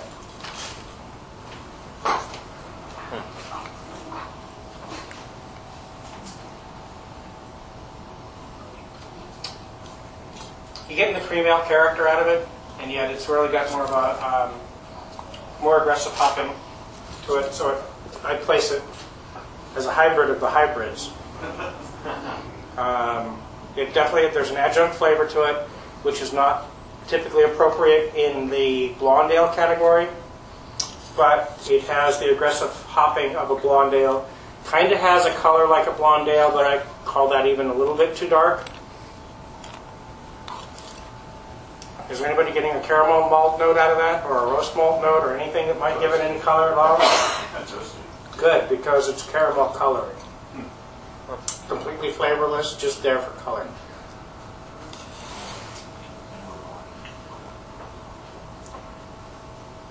Like Amberbuck, I heard somebody say. And who makes Amberbuck? And who makes Michelob? Welcome to Budweiser's version of an organic blonde ale. It's a makes this beer. And has a Bush product. I mean, it's not bad, but it's not anything to write home about. It runs right along in there with the same recipe I think they used for what Elk Mountain Pale Ale and Beachcomber Pale Ale and these others. They continually rename, and it keeps coming out of Fairfield. All of these specialty beers that they make typically are made in Fairfield. That's their pilot brewery. It's one of their smallest breweries, and so it's one that gets to make all these, what for them are very creative beers. Okay. They do have people who know what they're doing. Yes, they do. They do it. All right, here we go. Blonde ale. Again, blonde ales are hard to find. At least good examples of blonde ales.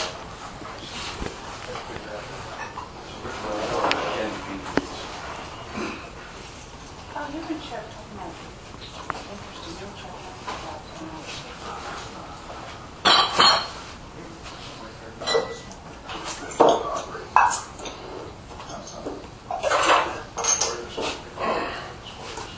This is Grand Teton's Pale Golden. Old Faithful.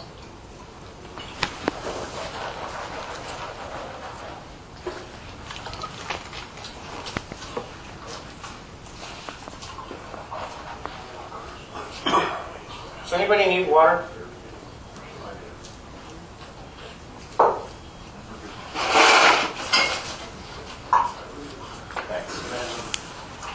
Anybody else? I could use it.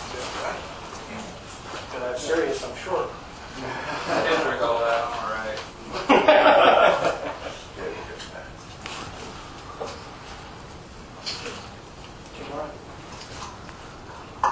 Oops, I'm sorry, that's the wrong one. This is Grand Teton's Old Faithful. They call it a pale golden, but it's a pretty good idea of what blonde ales are supposed to taste like.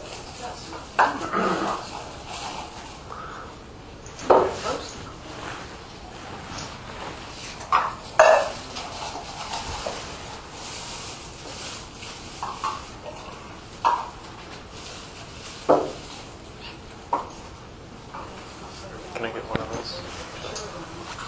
Oh, we haven't poured it out yet? Just one more. That's it. Thanks. Anybody else want to get one?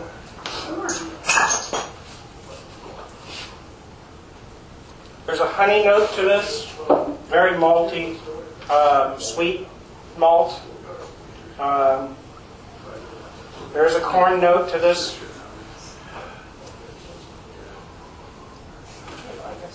But there's no adjunct to it. So they may have made it with Pilsner malt.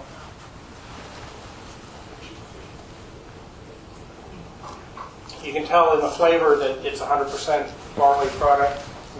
There's no corn or rice in it. Notice that the flavor profile is relatively neutral and flat, bordering on sweet, but not quite. Reading the style guidelines, it pretty much fits that style to a T.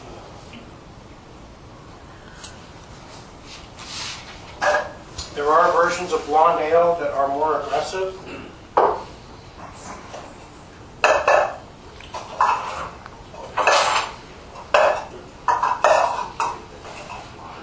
And hopefully I'm not confusing anybody with some of these little experimental things that we're doing where I'm throwing at you some ones that are slightly outside of the style.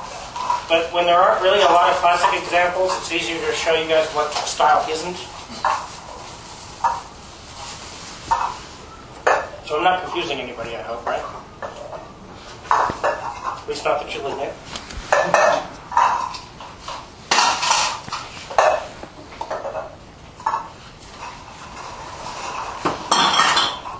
Anybody want any more of this particular, this Old Faithful?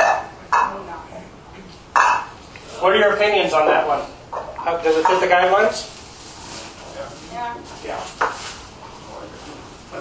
I mean, Blondale's nothing to write home about, I don't think. Although, I think there are ways of making very, very good examples of it. And I think a lot of it has to do with how you deal with hop flavor. A lot of brewers don't really deal with hop flavor very well. This is my own opinion. A lot of them just kind of, they either get a little overly aggressive and pull out too much unisomerized bitterness out of it, or they try too many different kinds of hops, and it just becomes kind of a mush of flavor. When it comes to Blondales, when it comes to Kolsch, I generally feel that the number of malts you use should equal the number of hops that you use. So if you're, it's like 2 malts, 2 hops, tops. Done. Simple. Simple, simple, simple. If it's a simple beer, it should be a super simple recipe. My particular version of a blonde ale is 100% Pilsner malt and 1 hop, glacier. It's my particular recipe. But, I just don't think that they're a place where playing with a lot of different kinds of hops, trying different things, not so much that it will make it too complex, but it just pushes it out of balance. And I think the Grand Tetons does an okay job of keeping it somewhat in balance.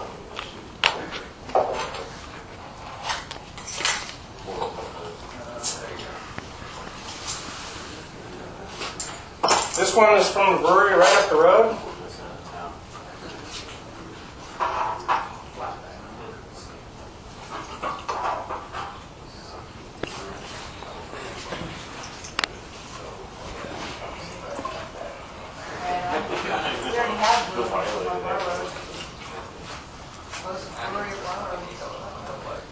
And I'll be trying this for the first time with you, so I have no idea what to expect. What is it? Blue Frogs, blonde. No, Budweiser. Well, no, No, Budweiser. that's their own. Budweiser's closer. This is the one up the road. They get it right. Well, the guy who brews this is a guy named Nick Campbell, who's become a pretty good friend over the years. He's just a nice guy, just in there brewing beer. He's not actually allowed to get too far outside the lines or be too experimental, but he's done well enough that he's attracted the attention of some Budweiser muckety mucks from Fairfield who have come in and try out different beers of his and then bring him in recipes to try to formulate or ideas. So he's become the pilot brewery. Are we there? Oh, we're all there. Okay. But what's fun is he's been playing around with cask conditioned beer, so he's doing a pretty good job of it. The stuff that's in the restaurant is generally pretty good. He just doesn't have a great bottling line because it's pretty much all by hand, and so his bottle product tends to suffer.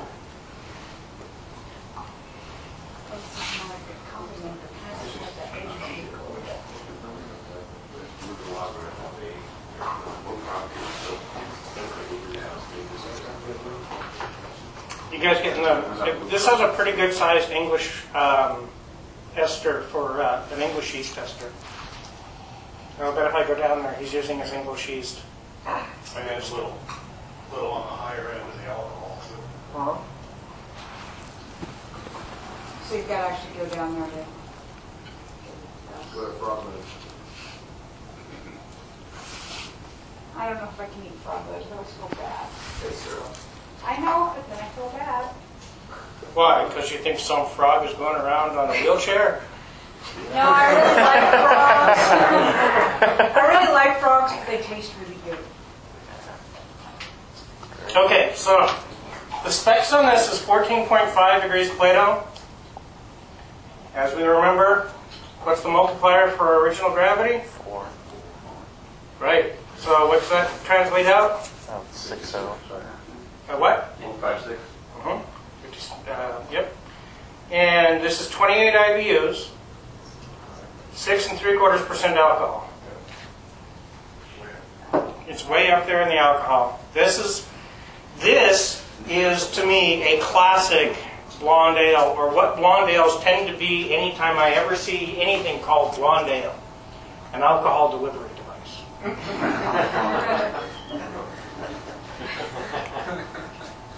Glorified. So's vodka. Yeah, but vodka doesn't have this color or effervescence. So it's, Yeah.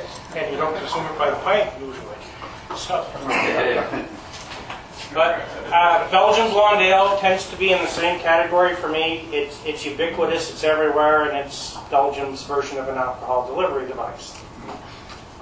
You know, so blonde ales tend to be, and that, I think that's one of the reasons why many of these hybrids, Kolsch being, I think, one of the clear exceptions, many of these hybrids are brewed to be palatable on the sweet side and typically alcoholic. Excuse me. Creamy ales tend to be up there. They tend to be about 5.5%, which is a lot of alcohol for something that light. This is 6.75%, almost 7. Really light in flavor, really light in bitterness, really light all the way around. To me, this is what blonde ale is pretty much all about. I don't mean that as a lack of compliment. It's not a style that I would choose typically to drink. But nicely, this is a pretty clean example. I've had some of these beers there where the bottling has been suspect.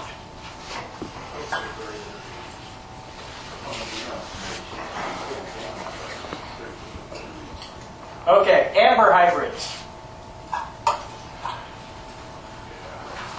How many amber hybrids are there in the style guideline? 3.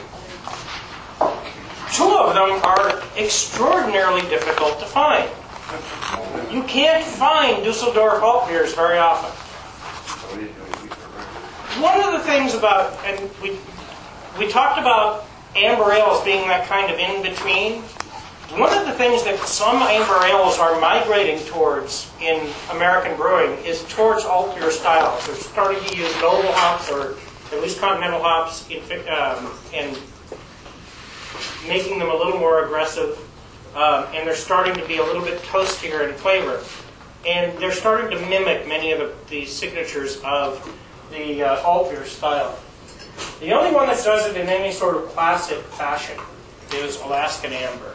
And it's a pretty good example of a Northern German alt. It's in the style guidelines as a classic example. Unfortunately, I don't have any Dusseldorf alts to show you. The Dusseldorf alts, I would tend to think that if I blended this particular beer with a little bit of Downtown Brown, I would get the sweetness and some of the color out of the Dusseldorf alt, but I probably wouldn't get the clarity of hop.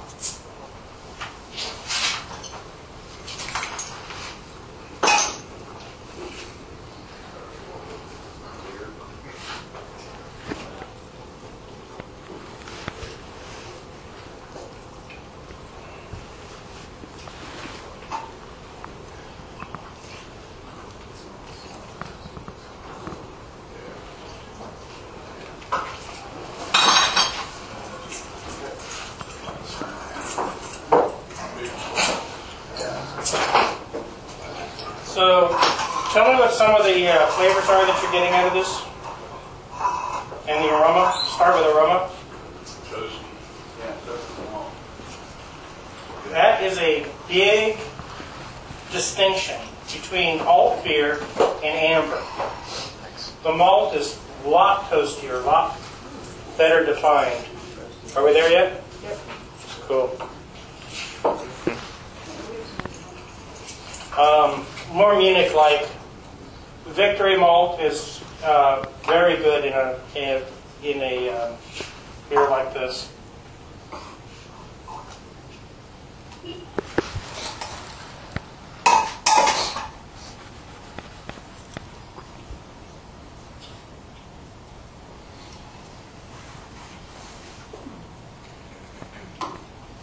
How about the hop aroma? Is there any? Should there be any? to non-existent, right. How about hop flavor?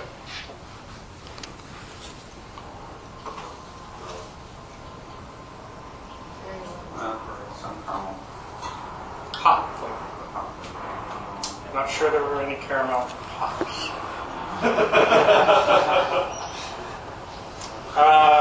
How about fruitiness?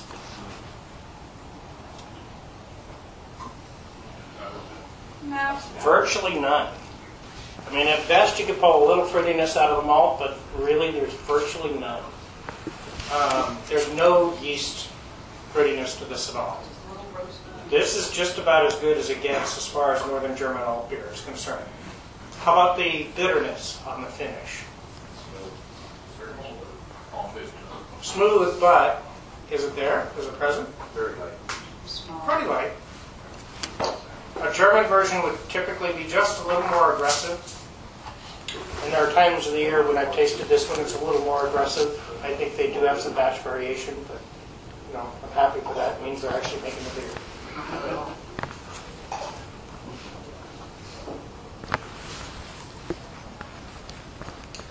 How about the finish? Finish is what? Dry. Dry, toasty, ever so slightly fruity, but generally very clean. Lots of richness to that malt.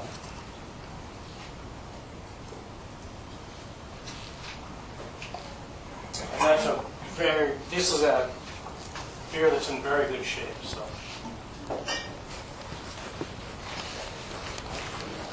Set this stuff aside.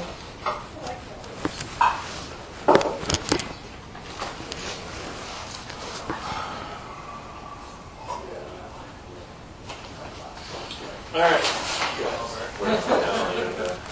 I'm going to take a couple of beers out of order here, or one beer out of order.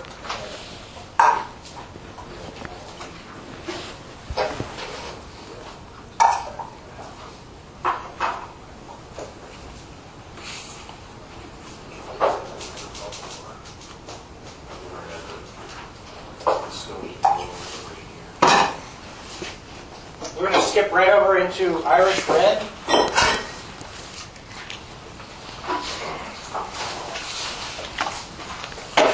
While we're at it here, do I need to pass around some of these pictures and stuff? If you guys need to dump anything out? Using this like dump buckets if you've got anything sitting at the feet. I'm sure that as it accumulates, it becomes more dangerous. Pass that on back to people. And then got a trash can up here for glasses if you want to start passing them forward. Thank you.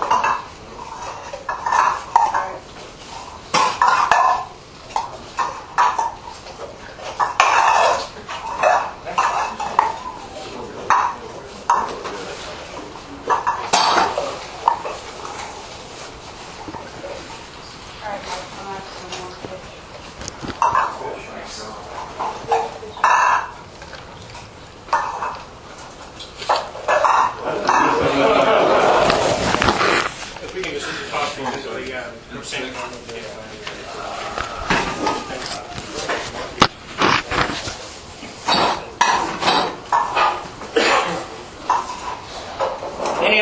Any questions about hybrids or comments? Observations? Desires for more?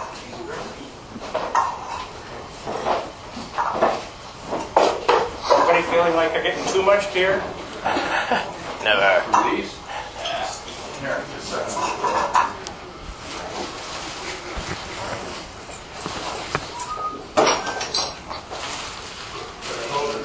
you're okay.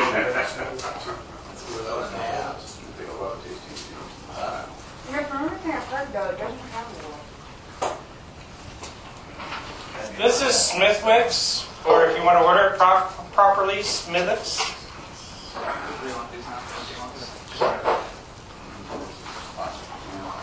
This is a classic example of Irish red ale. Let me put a dash more on that.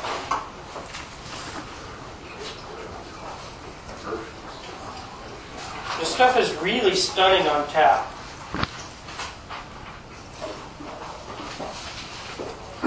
Irish Red Ale is nothing more than a response to English bitters. The thing is that they can occasionally be made with lager yeast.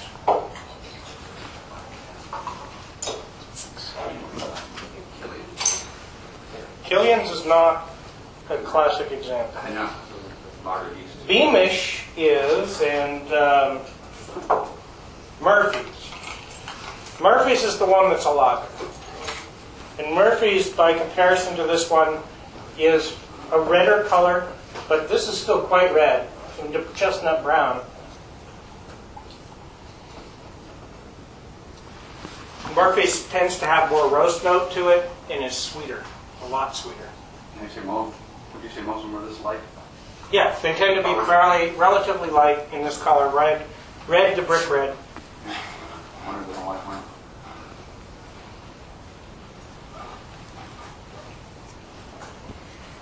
Get a similarity in aroma to Guinness. Did you get that at all? Yeah, but I mean, like, what would that similarity be?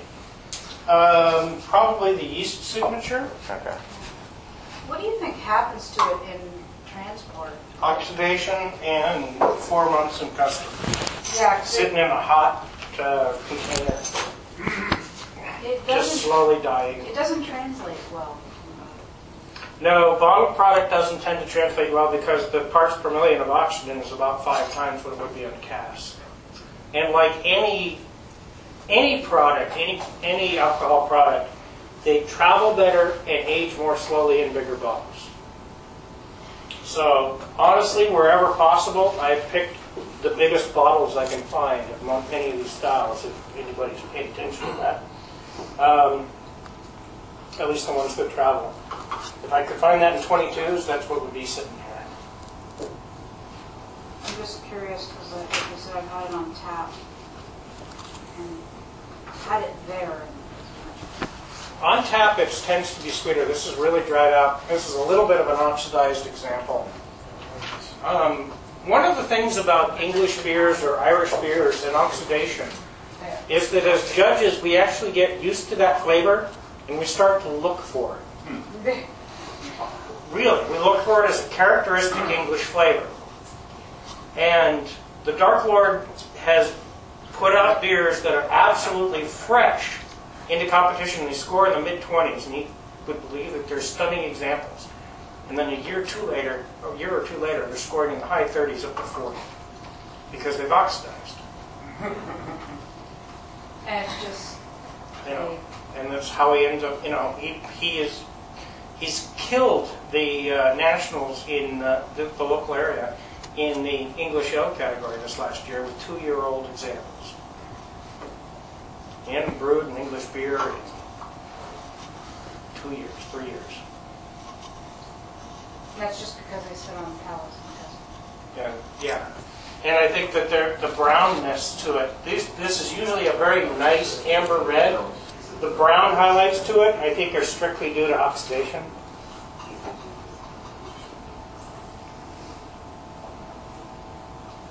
But still, this is a pretty good example. It's showing you some roast, it's showing you some malt. That little tangy, metallic note to it is part of the oxidation issue. This should be a little bit richer than it is. So I urge you, if you find it on tap, try it on tap.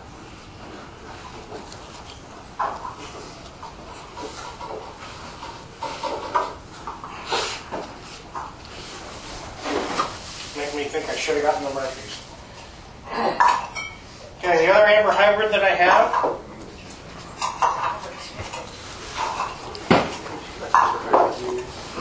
Hopefully you'll get to that experience someday.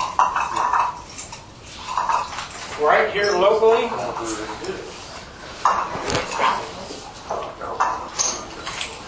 Yeah, we're taking your cat because last time I was there, I remember I got really lit. So.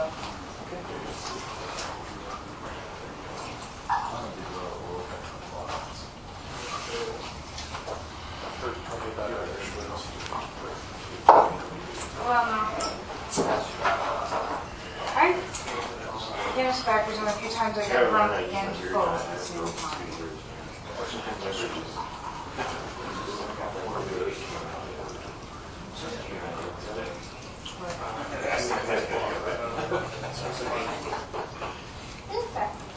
I guess we could call this a local beer, right? Yeah. Anchor Steam. They usually do them in 22s. I couldn't find any. Careful with that one.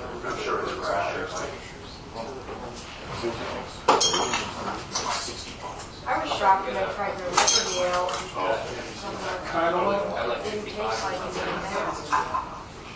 What, missing the dry hop character? It must have been old. It just did, but it didn't. Though when we were trying it when we did our tour there, it was so tasty. Okay, so this is Anchor Steam. This is the classic hybrid beer that does everything the opposite of every other classic hybrid beer. It uses the chief characteristic of this particular beer. What makes it a California common or a steam style beer is lager yeast at ale temperatures. Do you have any idea what temperature that is? It's around 62 to 68. Still call that, so if it's 62, would you call that an ale temperature? Yeah, oh yeah, definitely. 50 degrees is a classic lager temperature for primary fermentation, 50 to 55. So you take it up by 5 to 10 degrees and you're stressing that yeast. They say on their tour it's 60 because that's the average temperature in San Francisco. 60? Yeah. Because they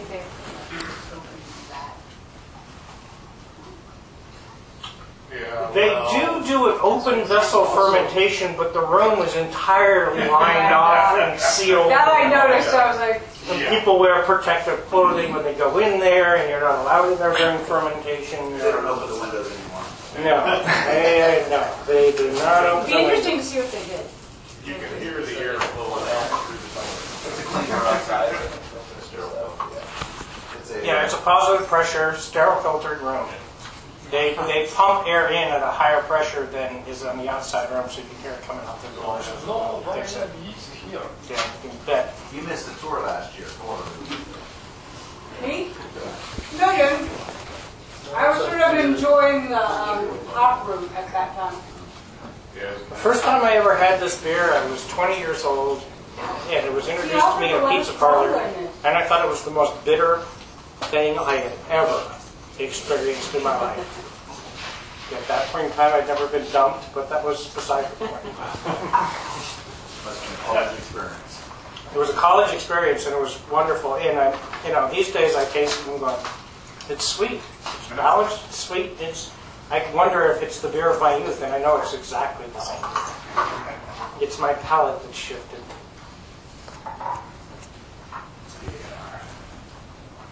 I had one of these last night at in downtown San Francisco, Grant and Green, and it was never have I turned an Anchor Steam down because usually it's so close to the source that it's fine, but it came up like almost what I thought was acetaldehyde, but I didn't think is that possible with this, or is it maybe the You had it on lines? draft, didn't you? Yeah.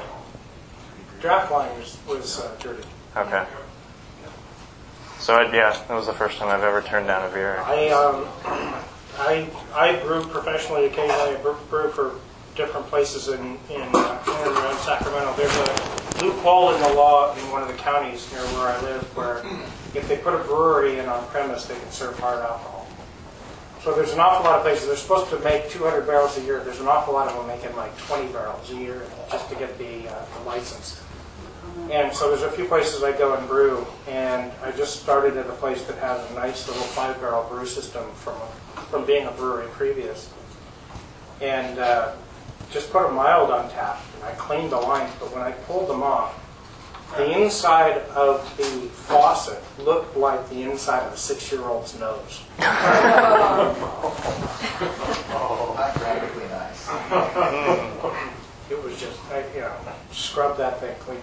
When I went in, there's a lot of things that can happen. When I went in and pulled the tap off of one of the beers, I thought for sure I was smelling vinegar. I mean, it was balsamic vinegar. What's the name of the brewery? Well, now it's clean, you can tell us. Now it's all clean. Yeah, it's called Town Lounge. It used to be River Rock up in Roseville. And I just put a mild on tap, which you guys will have when we do around. I don't know where we were somewhere. I told the guy it tasted like line cleaner. He's like, no, that's what it's supposed to taste like. I'm like, no, that's line cleaner. Because before we had the pressure system, I sucked in enough line cleaner to know. Yeah. So one of the little things I'm getting out of this particular one is a little tang out of it and a little kind of a woodiness. The woodiness is oxidation. Again, we got a slightly oxidized example. And Anchor Steam, for as popular as it is, can sit on a shelf for an enormously long time before it gets purchased. They don't have a sales force to do No, they've got a guy whose family is in washing machines. He's also got his own hard liquor. Yeah, he's got. That's true. They do have the still. And they're making whiskey, and now he's making cheese. Maytag. Oh yeah, Maytag Blue. That's the big cheese in a lot of different cheese these days in a lot of restaurants. Is the Maytag Blue. He's also got horses. He's discovered horses, and he's gone back into winemaking. And he likes to race sailboats. Apparently, he owns 2 50-footers on San Francisco Bay. Wouldn't it be nice to have that much money to just Play with. pay for that? Like your clothes cleaned, you could start with washing machines. He's the afterthought. I know he was. I'm like, he didn't think any. He didn't But if you've ever met him, has anybody here ever met him? Yeah. He'll just talk your ear off about beer. The guy would just go apeshit on you about beer, or about cheese, or about wine, or whatever he's passionate about. Because he's a marvelous storyteller, and very cool. Just dinner with him and Northern California home. yeah. Just don't get critical about his business, and he'll tell you anything you want to know. It's great. It's in Napa Valley. Okay, so he lives up there always. Yeah, he's got a cattle ranch up there and a sheep ranch. No white. Well, I'm not sure what the connection is, but I'm trying to remember who it is. The people that do most of the meat for Trader Joe's, cattle company, and they're in Petaluma. Sorry, the name escapes me. But he's tied in with them, and it's an organic meat Neiman company. Ranch? Nyman, yeah. Nyman. He's tied into with Nyman somehow. And he's another very cool guy.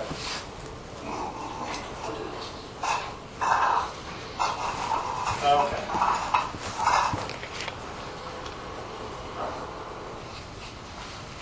Down to the wire here.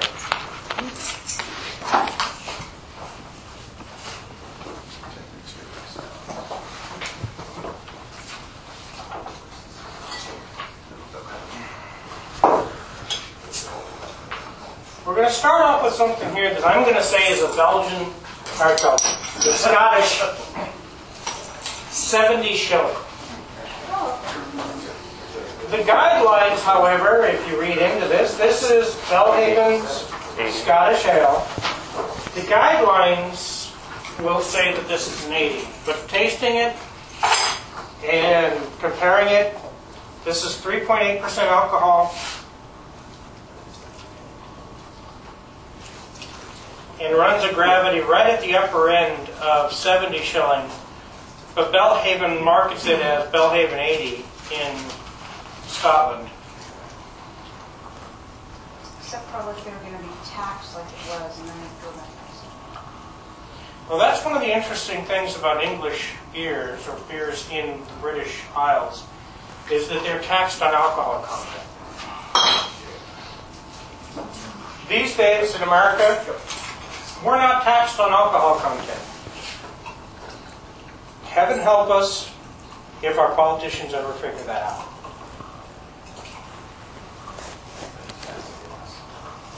because all of our beers will end up very English. You'll read English We're good. English reviews of this beer, and it'll be. We're good, we're good. Oh, good, more from you. I'm just going to keep going. So Belhaven, this is a Scottish 70 shilling. A shilling is worth about 5, or was at the time about 5 pence in English money. What I love about this particular beer, you're getting the smoky note right up front. That is not peat. No. There is absolutely no reputable Scottish ale maker using peated malt, period. The smokiness is 100% a yeast artifact. 100% of the time. Where's that? Sure. Big caramel. I get a lot of English toffee out of it. I'm getting a nuttiness. I'm getting actually a wet stone note to it. Kind of thing. Flinty. Yeah, flinty.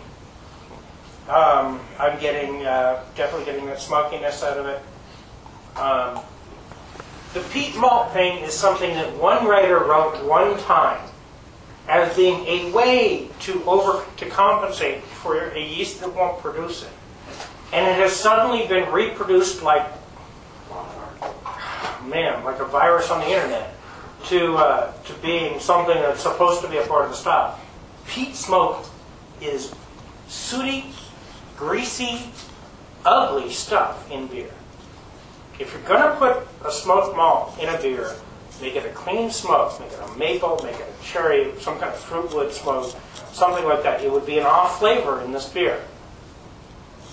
Anything other than that kind of flinty, deep depth of smokiness, great.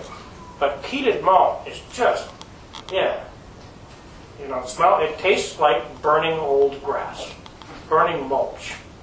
Okay, so I like the burning mulch. Okay. Yeah. But the nice thing about it is that even as light as it is, and it's got a final gravity of somewhere around about 1010. And so that's why I'm placing it in the 70 shilling category. And that's just me speaking. As a classic example, this is supposed to be an 80, but I honestly think this is what I would expect from a 70. I think that this is this is in top-notch condition. This is very tasty. But it's still quite rich. The maltiness is very rich. Oftentimes, a flaw among judges is they start looking for barley wine type of characteristics when it comes to richness. They're looking for a huge viscosity or something. And it isn't going to happen in these beers. These beers are, especially 60 shilling beers, are amazingly quaffable on a hot day. There's just not a lot of hop there. But there's a lot of character. What is the price of hops? Well, yeah, historically, the British taxed everything that went outside of Britain to all of their colonies. And then the local land barons would tax it again. And hops, being an important part of brewing, were taxed so highly that they were essentially doing the Anheuser-Busch routine with the hops on this thing, adjusting. They were putting them in there and then fishing them out for the next batch because they needed to. They were just so expensive to use. Well, you can't really grow hops in Scotland. Right. It's too far north and too wet. That we discovered last week. But the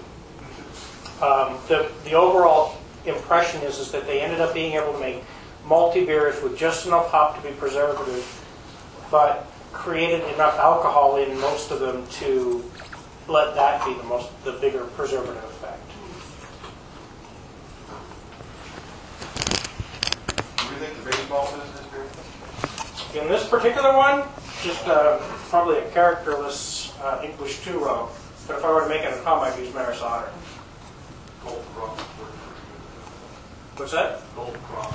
Yeah, which is actually one grain I have yet to use. I've got friends who use it and swear by it. It's just not one that I purchased. I get grains from Cargill and they don't carry that. I have to go to the brewer supply again. No, I definitely like them. So contrast that, if you haven't drank it all already. Oh,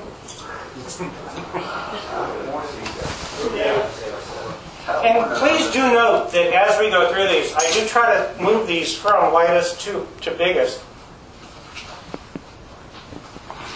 One of the things as a judge you might want to do is compare how one beer moves from one style to another. It helps to develop your flavor memory. It's really important when it comes to being able to contrast them. As a judge, ultimately, you won't always have the guidelines in front of you. People will bring you a beer and say, here, try this, tell me what you think. Well, I wanted it to be, the one thing that a brewer does, the first thing that they hand you a beer, they'll hand you the beer, and the first thing that they do is apologize. It didn't quite turn out this way. It could have been better. Could have been, there's a couple of great brewers in this room that do exactly that. I've had their beers. I love their beers. And they'll apologize every time they hand it to me.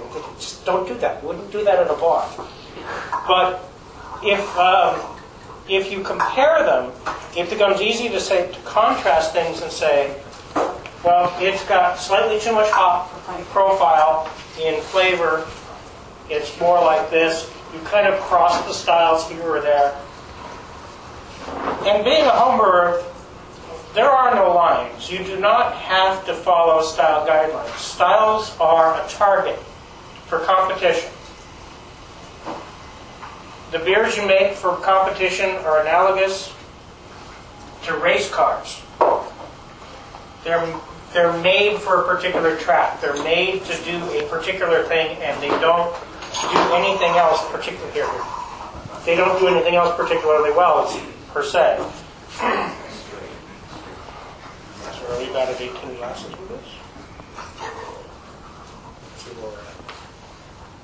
What is this guy? This is Belhaven's Wee Heavy. This is a strong Scottish ale / wee heavy. Hey. This is 6.5% alcohol,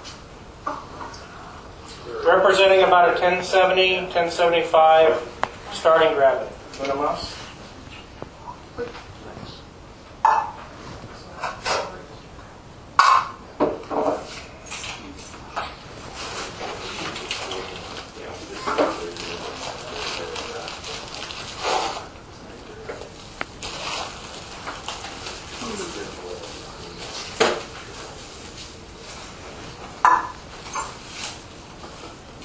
And one.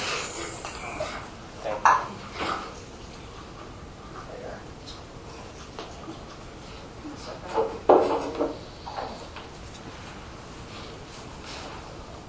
same. Now, by comparison, how much more rich is the maltiness in these? The color depth is huge. It's a brick red color. I love that color. I strive to get that color out of many of my beers. And I find I can't get it from just using roast malt or black malt or something. I have to just do long boils to get it. Oh, this cold beer. Standing by a fire. This is about 1072 to 1075 starting gravity. This is about a 1015 finishing gravity. A little sweetness in the nose. Mm-hmm. Oh yeah, there's a definite sweetness This to kind it. of has the sherry-like, but It's not overt in the sherry. There's a light little bit to it, but that's probably because of the export process. You wouldn't necessarily find it in the classic example. In fact, if anything, you would find the malt even more up front. The toastiness is a little subdued compared to getting it super fresh, but the toffee is definitely there. How's the hop profile on this beer? Typical. No aroma. flavor, This no has a lot perceptible more of that bitterness. flinty. And flinty, yep, definitely flinty. Why would you think that both of these beers are relatively flinty? Because the water source. High mineral content. A relatively hard mineral source. Yep. Because this is what the water tastes like. Well, if you didn't hop it, it would, well, Scotch would never use crystal malt. It gains all of its color from aging in oak barrels. Burnt oak, yeah. But it smells. Yes, it does. Preferably American whiskey barrels. I think there's plenty of Scotchmen that would hit you over that. Fine toasted English oak is what they do. Black oak, in fact, is the preferred oak. Though they can't come across it very often. They've sawed most of those forests down. So, compared to the first one, is this still relatively malty rich? Is it still, are you getting the alcohol out of it and the aroma?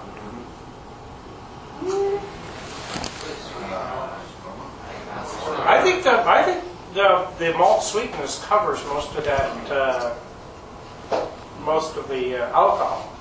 And that's one of the magic things of many a strong beers, that they cover the alcohol.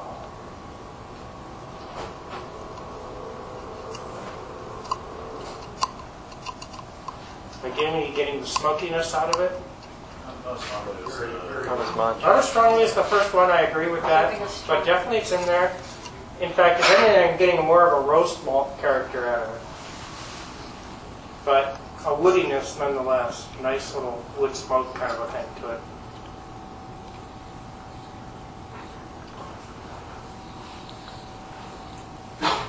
So this is what Wee Heavy is. And it's one of the things that surprises me is how rich it is, yet how light it is.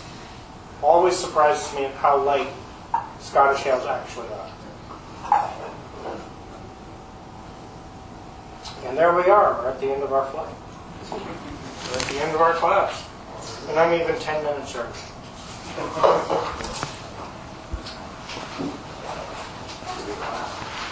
Should we clap?